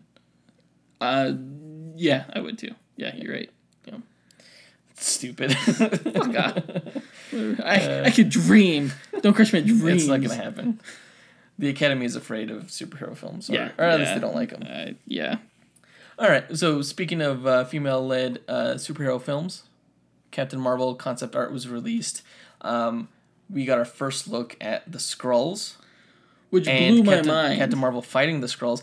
It's been I was wondering. I always thought maybe that the Skrulls were owned by Fox, and then like Kevin Feige came out and said they own specific characters, but not necessarily races of beings. So, which I feel like that's a new thing, because why not use the Skrulls as in the Avengers film as the Chitauri? I don't know. I don't know. That's a good question. Maybe they wanted to save the Skrulls for something a little bit more important, like the Kree Skrull War, which it looks like this is adapting. The Kree Skrull War. I think this is because I think this is adapting Secret Invasion. No, I think it's setting up Secret Invasion, but it's adapting the Kree Skrull War because you're right. Carol Danvers gets her powers from the Kree. Yeah, through the Kree. Well, it was a Kree. And this film takes place in the 90s too. They announced that's interesting. That didn't really rub me the right way, because I was like, why is that necessary? They must have some kind of game plan in mind. There needs to be some kind of reason why this needs to happen before the events of Iron Man. I think really it's Secret Invasion. It's possible. So the big question that it raises for me is that if this movie takes place in the 90s, and Kevin Feige was talking about how we'll see how Nick Fury loses one of his eyes. He'll have two eyes in this movie and lose it. The big question that it raises for me sitting in the 90s is that when she eventually joins up with the rest of the Avengers in the present time, how are they going to explain the fact that she doesn't age? Are they going to explain it that like she doesn't age like Wonder Woman, or is it going to be some kind of time travel kind of thing? Is it going to be some kind of like interstellar gravity kind of time warp thing? Is it going to be I don't know, some kind of stasis, like time stasis kind of pod or whatever? I don't know. There's so many different ways they could do it, but none of them seem necessary, I guess. I don't know the story, but it's just a weird to make it a period piece. Maybe they need to not have some kind of technology that we have presently or something. I don't know. I couldn't tell you, man. All I know is that the Skrulls are going to be in it. She's going to be fighting the Skrulls. Her costume looks badass. It looks exactly like how it should.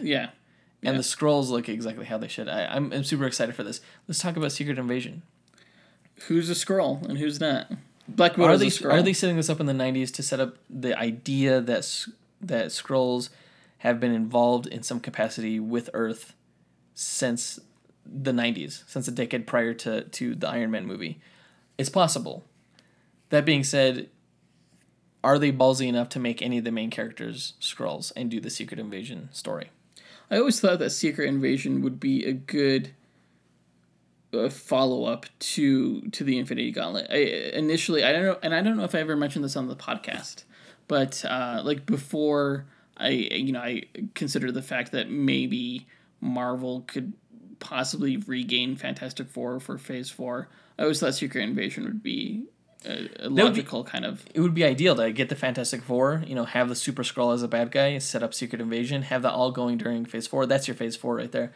But obviously they don't have the Fantastic Four back.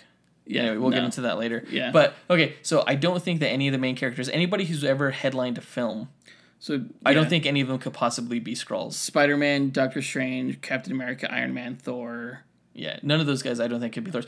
Potential candidates for Skrulls could be like maybe Black Widow or Hawkeye. I'm pretty confident Black Widow is one. I'm pretty confident. What?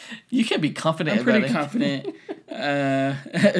And Nick Fury, I think, is also one. I think if Hawkeye isn't one, then his wife is. Or his children. I think Hank Pym is probably a Skrull. Maybe Scarlet Witch could be, or Quicksilver. I don't know. I think Ant-Man's like Russian tech buddy is probably a Skrull. Yeah, any supporting characters I think are fair game. Yeah. I think like Agent Coulson is a Skrull. I really think Gwyneth Paltrow is a Skrull. Oh, absolutely. Absolutely. Like, that one I'm 100% on. I would love to see Jon Favreau as a Skrull. Like, they're going to get married, and then it's going to be the wedding night, and then all of a sudden, Skrull. Yeah. Skrull vagina. No! Jeez, we're talking about Thanos'... That's all you. That's on you. I'm sorry, guys. I'll stop. No more of that. Yeah, but any of those supporting characters I think are fair game. I'm excited for not only the fact that she's battling the Skrulls, which I think make wonderful villains. I'm excited for the Kree's Skrull War storyline. I think that's a great story for Captain Marvel to kind of combine it kind of wraps everything up in a nice package. And the fact that it may set up Secret Invasion later down the road. It's all good things. Is Secret Invasion... Okay, so it's amazing how much like you can extrapolate from just these few pieces of concept art. Right. I mean, so if all of like the first 3 phases of Marvel was, I guess, Infinity, the Infinity Gauntlet storyline, maybe setting up, yeah. What are the Skrulls setting up? Secret Invasion, I guess, but like that, what does that lead to? That's a good question. They may not have like a story arc that like lasts through 3 phases anymore. Mm-hmm. It may just be like a phase that deals with one storyline. Actually, wasn't there an article or like an interview recently where Kevin Feige, I keep wanting to say Feige. It's so hard for me not to do that. Kevin Feige was like after Infinity Gauntlet, like they may not have like phases or something like that. Yeah. He also said that. Yeah, so that's probably going to be the case. I would guess. Not as much long game playing because I think they learned their lesson with contracts and how you need to like really get them for like more than 3 films. You know. Yeah. And that actors may balk at that. You never know. I don't know. Yeah. So. Anyway, cool news. There were also in the Marvel panel, they had some casting news. You and I have been going back and forth on who we thought would play Janet Van Dyne. I thought it was Sharon Stone. We thought it was going to be Catherine Zeta-Jones. We thought it was going to be Sharon Stone. A whole bunch of people. Turns out it's going to be Michelle Pfeiffer. Which is super heartbreaking to me. Yeah, we got Michael Keaton. Catwoman, no! We got Michael Keaton. We got Michelle Pfeiffer. He's got Batman. We're coming for Gal Gadot next. No. What? No, how dare you? Not going to happen. Lawrence Fishburne was cast as Bill Foster. Perry White. Yeah, we took Perry White from you. Damn it. Sucker. That's really exciting news to me. I've always liked Goliath as a character. He, in the comics, if you don't know who Bill Foster is from the comics, he was an assistant to Hank Pym, who kind of assisted him when Hank was working on the Giant Man serum. Like, there was a point where he was, like, stuck at, like, 2 stories tall. So he had to have his assistant, Bill Foster, help him out with it. And Bill Foster actually memorized the formula for the Pym particles and became his own superhero on the side himself.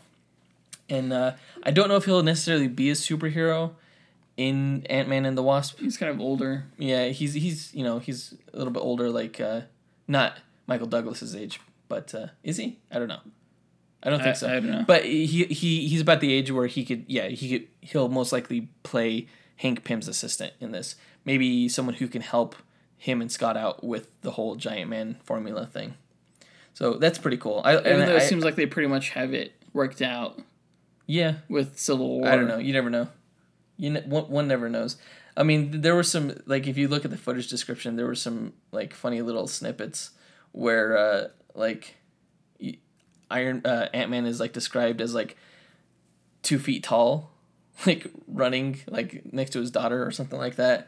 But there's also, like, a lot of cool things where, like, I guess it's, like, a van that's driving high speed through traffic, and then, like, the van shrinks, goes underneath the wheels of another car, and then, like, grows back, you know?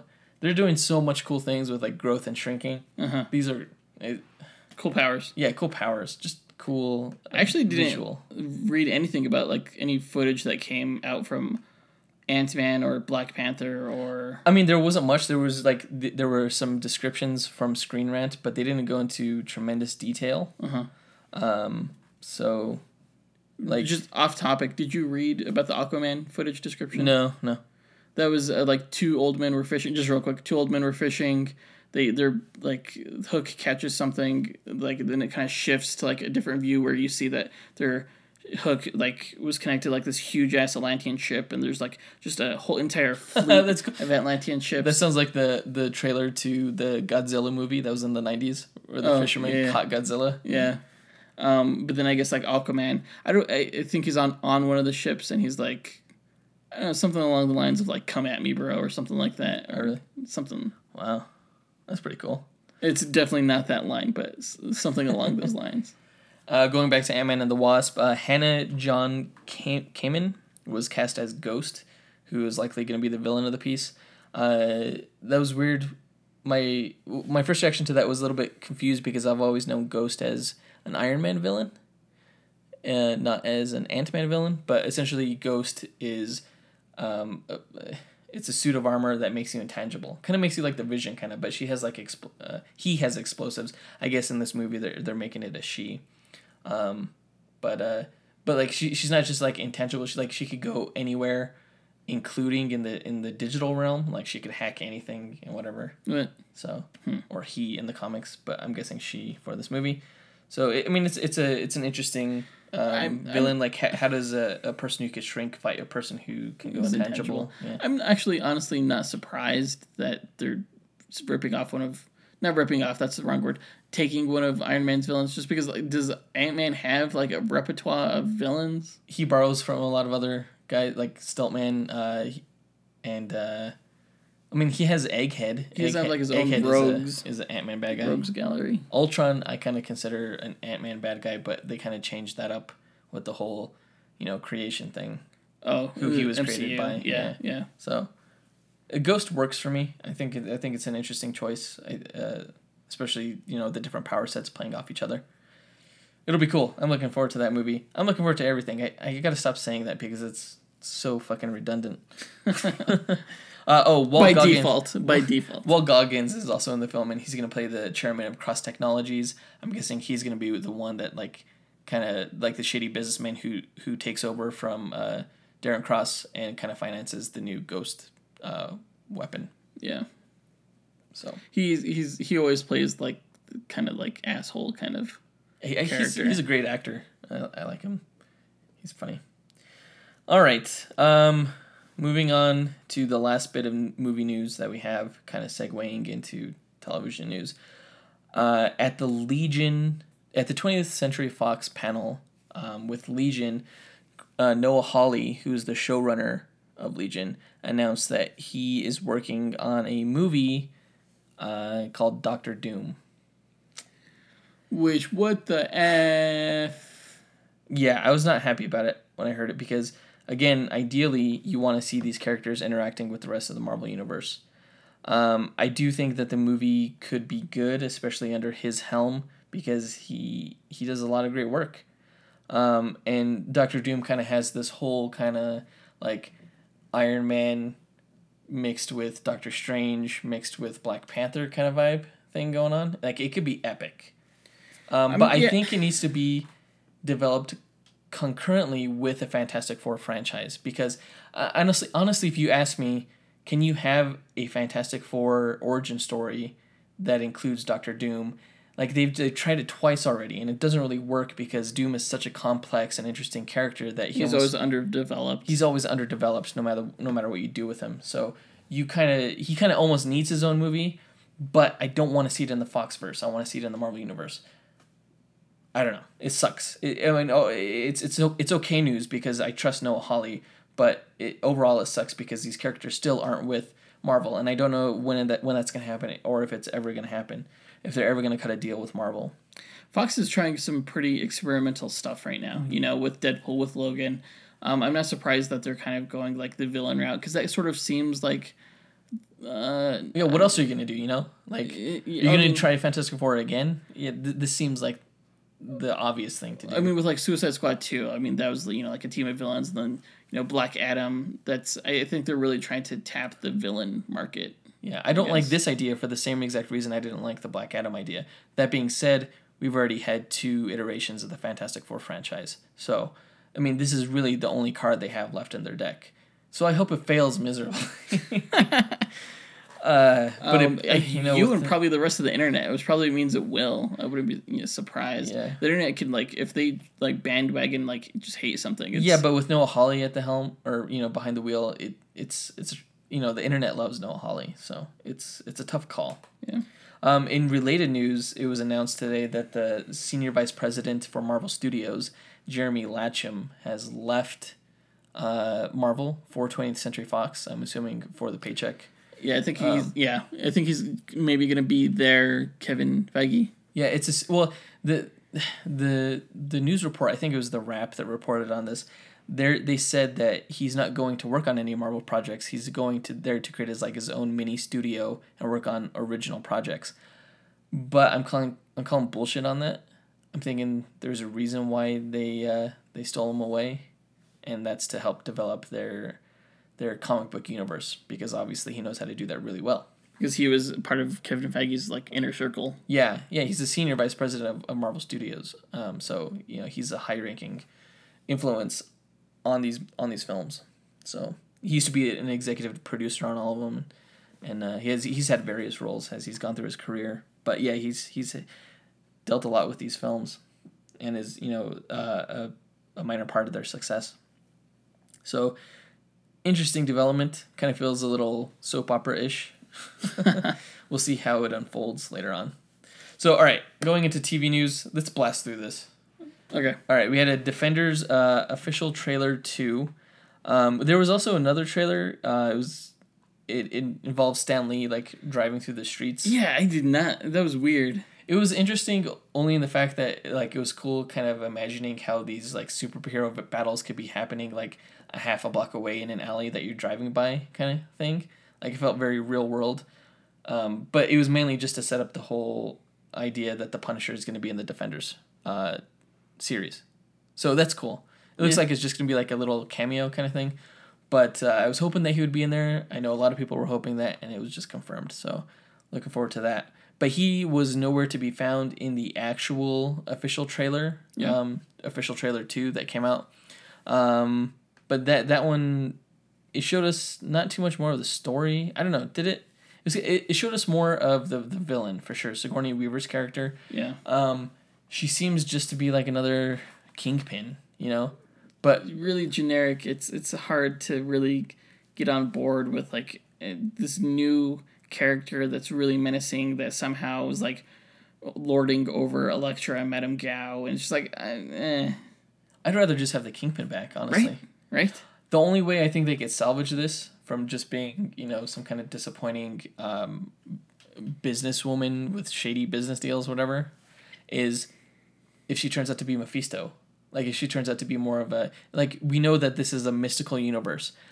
Daredevil season 2 and Iron Fist have proved that. So if she's some kind of demon or something, like Mephisto, how she was rumored to be, I think they could still salvage it that way. And that may explain why there was a clip that was released that showed that Madame Gao was kind of scared of Sigourney Weaver's that was in character. The trailer, kind of. Yeah, a little bit of that too. Yeah. So I think Madame Gao's she's almost a mystical being in herself. She's from Kunzi or from Kunlun or Kunlun. I'm sorry. I don't know how they're gonna portray her character in this, but in the comics, Crane Mother was from Kunzi. So she's kind of a mystical being in herself. So the fact that she'd be afraid of some normal human doesn't ring true to me. I still think that Sigourney Weaver is going to be a demon of some sort. What if she's the head of Hydra? Wasn't there also a rumor that she was, what's her face? Madam Hydra? Yeah, I guess Madam Hydra. Yeah, because she was wearing green, but I think they're done with Hydra for now. After all the movies and all of the Agents of S.H.I.E.L.D. seasons. They redid they have a Madam Hydra in the Marvel Cinematic Universe. It was Ada in the Agents of S.H.I.E.L.D. television show. So I feel like to do it in another television show would just be too much of a repeat. I don't think they'll go down that route. cross your fingers, people. The show comes out like in a month, a little bit under a month, and so cross your fingers that there's more to her than meets the eye. Was there anything that stood out in the trailer to you? What did you? Not too much. You see a lot of them fighting and talking. What kind of pissed me off about this trailer is that it seems less like the Defenders, like as a team, and more like the two cool kids and the two nerds. Like it annoyed me how much Jessica Jones was like picking on these guys, and there was like no reason. Like, stop being snarky. Such a jerk. She's just snarky. It's like he's like, it's my cheese. She's like, it's really not. And he's like, oh yeah, he has shrimp over there. He's like, you're so weird. Nice ears. They're horns. Just a bunch of stuff like that. Stuff that annoyed me. Like Daredevil and Iron Fist, maybe not so much Iron Fist, at least the way he's portrayed here, but they're cool characters. Like, don't talk down to them. Like when he says, I'm really glad I met you guys, don't be like, I'm not going to give you a hug. It just seems so cynical. They really don't like each other, it seems like. Yeah, it seems like just like an asshole thing to do. Like, if I were Daredevil, I'd be like, fuck you guys. Well, fuck you guys. If I were Iron Fist, I'd be like, I'm going to take my fist and go home. Like, I don't need you guys. I don't need this shit. So that annoyed me. I hope that like all those instances were just crammed into this trailer, and it's not just, 8 episodes or so of them just digging on each other. That's not. I mean, I want to see some tension in the beginning and everything like that, but I don't want to see as much sarcasm and like bullying, like immature picking on each other. You know what I mean? Honestly, that's really what Jessica Jones is, though. I mean, valid, but you also see Luke Cage do it. He's like, I'm not gonna hug you. Did he assume that you were gonna hug him? No. Then shut up. God damn it! I'm pissed off. Jeez. I don't know why. Okay, I'm not gonna lie. This trailer like didn't leave me with the best feeling, and I don't know why. I don't know if it's just like Iron Fist and just still like the bad taste from that, but I'm still hoping he'll be cooler in this than he was in his own show. Yeah. I don't have the highest hopes. Well, okay, so the first 4 episodes have already gone out for review, and they've been mixed. So you really have to go into the show with the right expectations. One of the reasons they've been mixed is because I guess in the first 4 episodes, not too much happens. Like they don't even meet until the end of the 3rd episode. It's all like story setup and stuff. Gosh. So even though the fact that this season has less episodes than the traditional Marvel Netflix season, it still seems like there's like a lot of filler. Like this maybe could have been a movie, even like a Netflix original movie, as opposed to a series. But so just going with the right expectations, I think, and you'll be fine. Assume that they're not going to meet until the end of the 3rd episode, and then they'll build from there. 3rd episode in an 8-episode series would be like the end of the 1st act anyway. So yeah, that's true. It works, I think. We'll see. We'll see how it goes. Anyway, that's that. Yeah. Tell us about all the CW shows. There's so many CW shows. They released trailers for all of them. Sort of. There was no Black Lightning trailer. There was this like interesting sort of like I don't even know how to describe it. I guess it's sort of it was like DC's sort of like version of the Stan Lee thing, where they like touched on all their characters, but it was like an artist like sketching, and like they showed like comic art side by side with the show stills and stuff like that and footage. It was kind of interesting, and then it kind of like sort of went through all their heroes and all their shows, and then so we have Supergirl. Okay. We have Flash, Legends of Tomorrow, Arrow, and now of course Black Lightning. And they didn't show any new footage. I don't think there was any new footage for Black Lightning that we didn't see from the trailer earlier.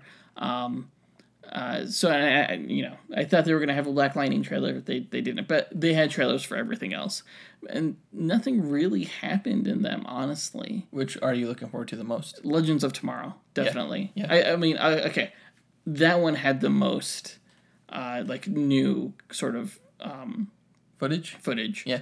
Like the Arrow one was really mostly just a recap of the previous season, which was cool. Which is great and fine by me because like it left on such a cliffhanger. That's like, oh my gosh, I really don't want to almost know what happens.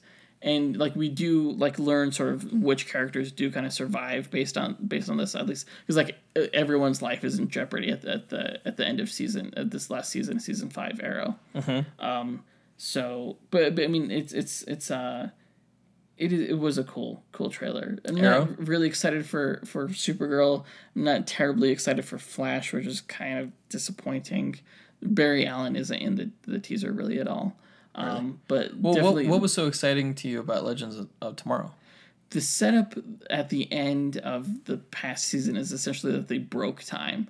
So you have like this like city. Didn't they already do that with the Flash? Didn't Barry already break time? Sort of, yeah. So they're doing it but again. These guys like super broke time. It's like T-Rexes side by side with like futuristic buildings and stuff. Oh, shit. Okay. It's just the coolest scenarios, and the ones that they tease like in the trailer for that show are just, they look like it's going to be so much fun, just so cool. So I'm guessing this doesn't still take place in the same timeline as the rest of the CW shows. Oh no, it's definitely its own like pocket kind of thing. Okay. I don't know, and just I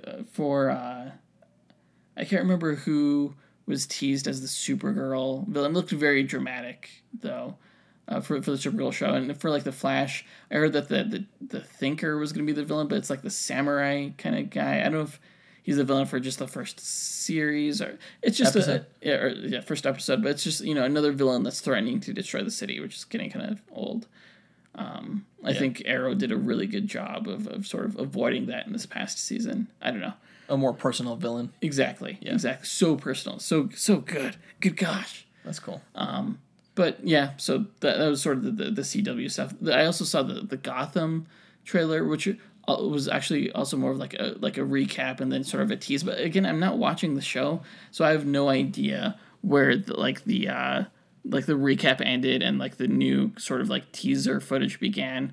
It looked interesting though. It looks like he's finally becoming Batman, even though he hasn't had like his full training yet. I have no idea what training he's like had. Already fighting. Okay. It's like Catwoman is becoming Catwoman, Riddler and Penguin are fighting. Interesting. There's the Scarecrow. I think that was the big news to come out of that trailer was Scarecrow. So well, I'm not gonna watch him. So have fun with all those shows. I have just as many Marvel shows though. Yeah, now you do. Yeah, one of them being the Inhumans.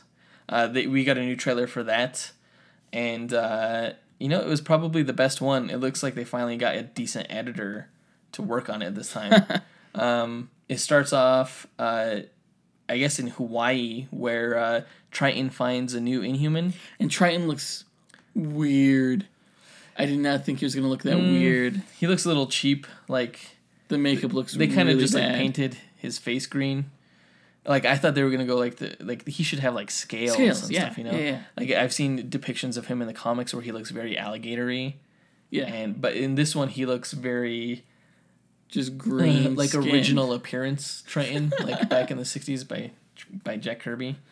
So that's a little bit disappointing. Like it's very minimalistic, much like all of these Inhumans designs and sets I think feel, which is disappointing because the Inhumans themselves are so out there that you want to see a little bit more variety and a little bit more interest in their design. Yeah. And in the locale and everything like that. Lockjaw's as cute as ever. I think the way they set it up, like promoting the IMAX thing, like showing that, the trailer like shows some of the scenes like really tiny, despite the standard YouTube size. But then like as the scene plays, it'll grow bigger to like fill the screen. So you really get this kind of sense of scale growing for sure. And it's amazing how effective it is even on a small YouTube screen. I didn't even realize like how small it was when I first watched it until like they blew it up to like IMAX size. I was like, whoa. Yeah, I thought that was you're right. It was effective. Yeah, it was. I think this is just the way it's been edited. Like we don't really necessarily learn too much or see too much that's new, but everything is just presented better, I guess. Maximus's speeches are presented better. The characters are presented better. We get to see some interesting looking Inhumans. Not everyone just looks Inhuman. You see like a lady with like both like bug eyes. Yeah, well, that was one of the complaints we had from the last trailer was that the Inhumans, that Maximus was talking to didn't look strange enough. Yeah. But we got to look at some of the other ones, and they have just weird looking, weird eyes. It's I wouldn't say it's like I'm happy with it. It's like a very slight. It's still minimal, but at least it's not normal, I guess. Yeah. We see Karnak fight some dudes. We see Gorgon fight some dudes. That's really cool. We see Medusa, the probably the biggest reveal She speaks. of this. Oh, yeah, she speaks, but she also uses her hair. Yeah. We see what it's actually like in motion. I know we're all still have the recent memory of her horrible wig in the Entertainment Weekly photo, where it just looks like a red butt on her head. And I think it's just the photo. I mean, like, it still looks not how it should. It should look much more voluminous and moving and interesting than it does. Fluid. But it doesn't look as bad as that photo does. And it's still, I mean, it's still obviously a wig, but it doesn't look so obviously a wig, I guess. Especially when she's using it, when it's moving around and it's like grabbing a Maximus, and obviously the special effects aren't finished yet. But I know it looked cool. It kind of... I don't think it looked cool. I was still disappointed with even how that was portrayed. Really? Yeah. I thought it looked cool. I'm not pulling a 180 on my feelings for the show, but I'm pulling a 90-degree turn, I think. I'm still going to see it in IMAX just because it's not often that you get this opportunity to do that. So I'll be seeing it in IMAX, and I'll be watching it on ABC, and we'll probably review the IMAX experience on this podcast when it comes out. Really? It's just a standalone? We're not going to do like a full series review? No. We'll just do the standalone IMAX showing. Okay. So, as a review, because I think it'll be somewhat of a not self-contained story, but somewhat isolated story. At least the first 2 episodes. Possibly. Anyway, it is another big surprise at the end of that trailer was that Maximus is a human. Allegedly, I think. Mm-hmm. So it's revealed that he's undergone Terrigenesis and nothing happened. And so he's kind of... the only reason he's not working down in the mines with the Alpha Primitives is because he's related to the king. Yeah. He's the king's brother. And that's kind of where his motivation comes from, and his resentment. But in the comics, Maximus is a low-level telepath, as well as a genius.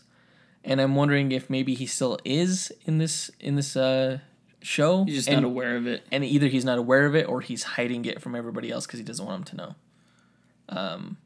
For some sinister purpose. I think just based on like the shot of his face, the way he was emoting, I think he doesn't know. It's possible. Yeah, I mean, he's a good actor. Like when she says, he's like, respect me as your new king, and she's like, never, you're just a human. And yeah, his expression when she says that, I don't know if it takes place in the same scene, but he's a good actor. I'm not going to say looking forward to it because you guys already know. So that's coming up soon here. So next month is going to be the Defender show, and then a few weeks after that is going to be the Inhuman show. So have a lot to look forward to in the coming months.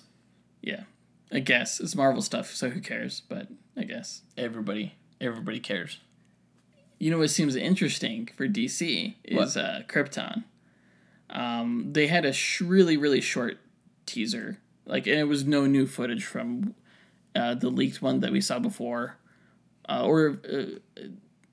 think this is the first official one. I think yes, it is. Yeah, the previous one was leaked on purpose, I think, to gauge interest. Yeah. And this was, again, nothing we haven't seen before from the leak, and really not too much information.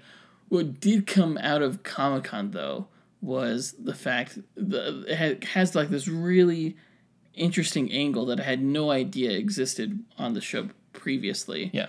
And it may be like a new development for all I know, because I didn't see any hint of this in the leaked trailer. Uh-huh. But I guess the show involves a group of DC supervillains traveling back in time to prevent like the existence of Superman. They travel back to like old Krypton. And I guess the show has Adam Strange and Hawkwoman like traveling back in time with the supervillains to try and stop them. That's really cool. We just had our Adam Strange episode where he fought against Star-Lord. Yeah. So, yeah, it'd be cool to see a live-action version of him. Yeah, when the show comes out and, like, you want to learn more about Adam Strange, definitely listen to that episode. I've always liked the character. And I think he's a good, like, space-faring kind of superhero. So I think it makes sense. Hawkwoman, I think makes less sense. Like, she's already been a part of, like, the Flash TV show and Legends of Tomorrow. Yeah. And, so I'm actually kind of surprised they're reusing this character. But, yeah, I was surprised it's not, like, a Legionnaire or something. Yeah. That'd be interesting. Like Cosmic Boy or something. I mean, that'd be cool. The Legionnaires have a connection to Superboy, and the fact that, like, Superboy actually traveled to the future and was part of their team, that would have made more sense than Hawkwoman, I think. Yeah. How many of these DC TV shows are going to deal with time travel? You already have Legends of Tomorrow, you have The Flash, and now you have this time travel Krypton show. Yeah. I don't know. It's an overused. It's interesting. No. Plot device. I don't. The Flash time travel aspect is very different from how Legends of Tomorrow uses it, though. Okay.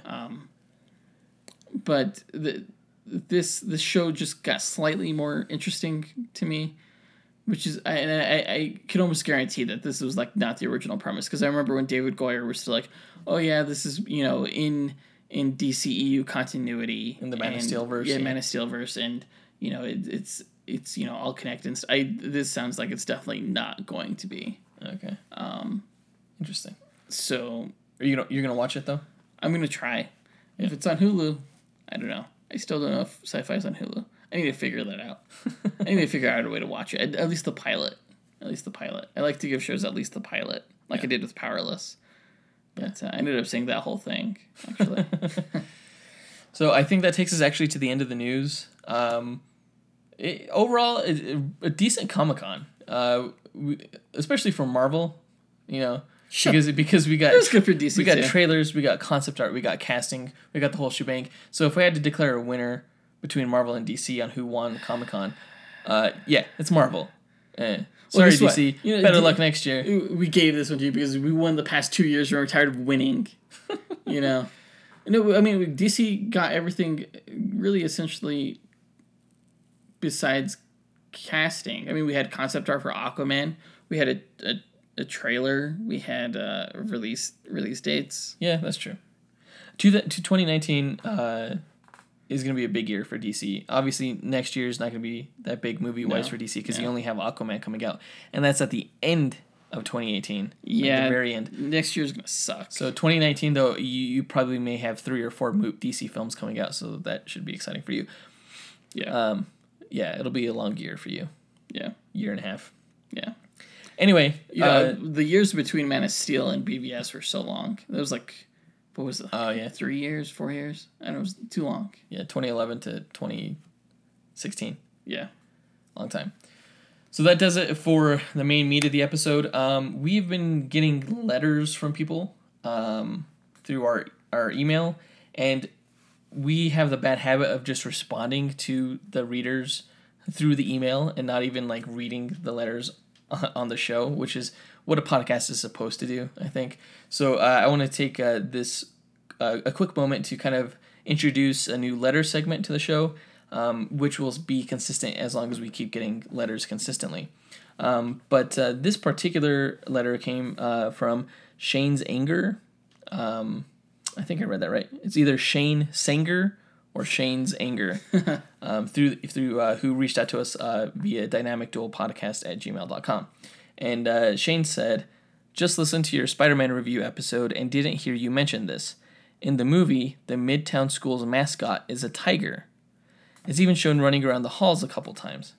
I totally think that at some point, some MJ, Zendaya or not, will call Peter Tiger because he is a Midtown Tiger. Possibly while they are competing on the trivia team. Thanks for the show, Shane. I think it's a pretty good theory. It makes sense. I don't know if he came up with the theory, but if he did, you heard it here, folks. All credit is due to Shane's Anger or Shane Sanger. I think it's an interesting idea. Maybe he's like wearing like a Letterman's jacket, or maybe his trivia team jacket or something like that. Some kind of reference to Tiger. It can't just be a coincidence that it was the Midtown Tigers, right? No, absolutely. They might be playing the long game. That's a. I didn't even notice that. That would be a great setup. Yeah. I really hope it's not Zendaya. Like Face It Tiger. Yeah. Midtown Tiger. Yeah. I think it's a solid theory, and thank you very much for to Shane for bringing that to our attention, because that's not something that I've even heard of, honestly. So it'll be cool if it comes out to be true. So I like theories. Yeah, I like coming up with theories, and I like the Flashpoint theory that I had. We'll see. It's not really mine. I don't know. Conjecture is fun. Yeah. And so yeah, that does it for the letters. That does it for this episode. In fact, before we sign off, let's go into the hint for the trivia question, which was, what was the first DC film and the first Marvel film to have a panel at San Diego Comic-Con's massive exhibition venue, Hall H? So if you're familiar with San Diego Comic-Con, or you've been there, you know that Hall H is like the big, huge venue where a lot of the big projects get attention. It's where a lot of the studios show off their biggest fanboy-related projects. You probably want to search when Hall H first came about. Hey, whoa. And whoa. Hints, dude. Oh, yeah. Too many hints. Okay, so your hint is that David Goyer was actually involved on both panels, for both the Marvel panel and the DC panel, for those first movies in Hall H. Yeah. All right. So that's it. That's it for this episode. We will see you guys again in 2 weeks. Again, if you like what you hear, go ahead and hit that subscribe button, please, because 2 weeks is a long-ass time, and for some reason it just seems to be getting longer and longer and longer. It does. Yeah, it does. But we are a bi-weekly podcast, and if you hit subscribe, then you'll definitely get those updates as we release them every other Saturday. Yeah.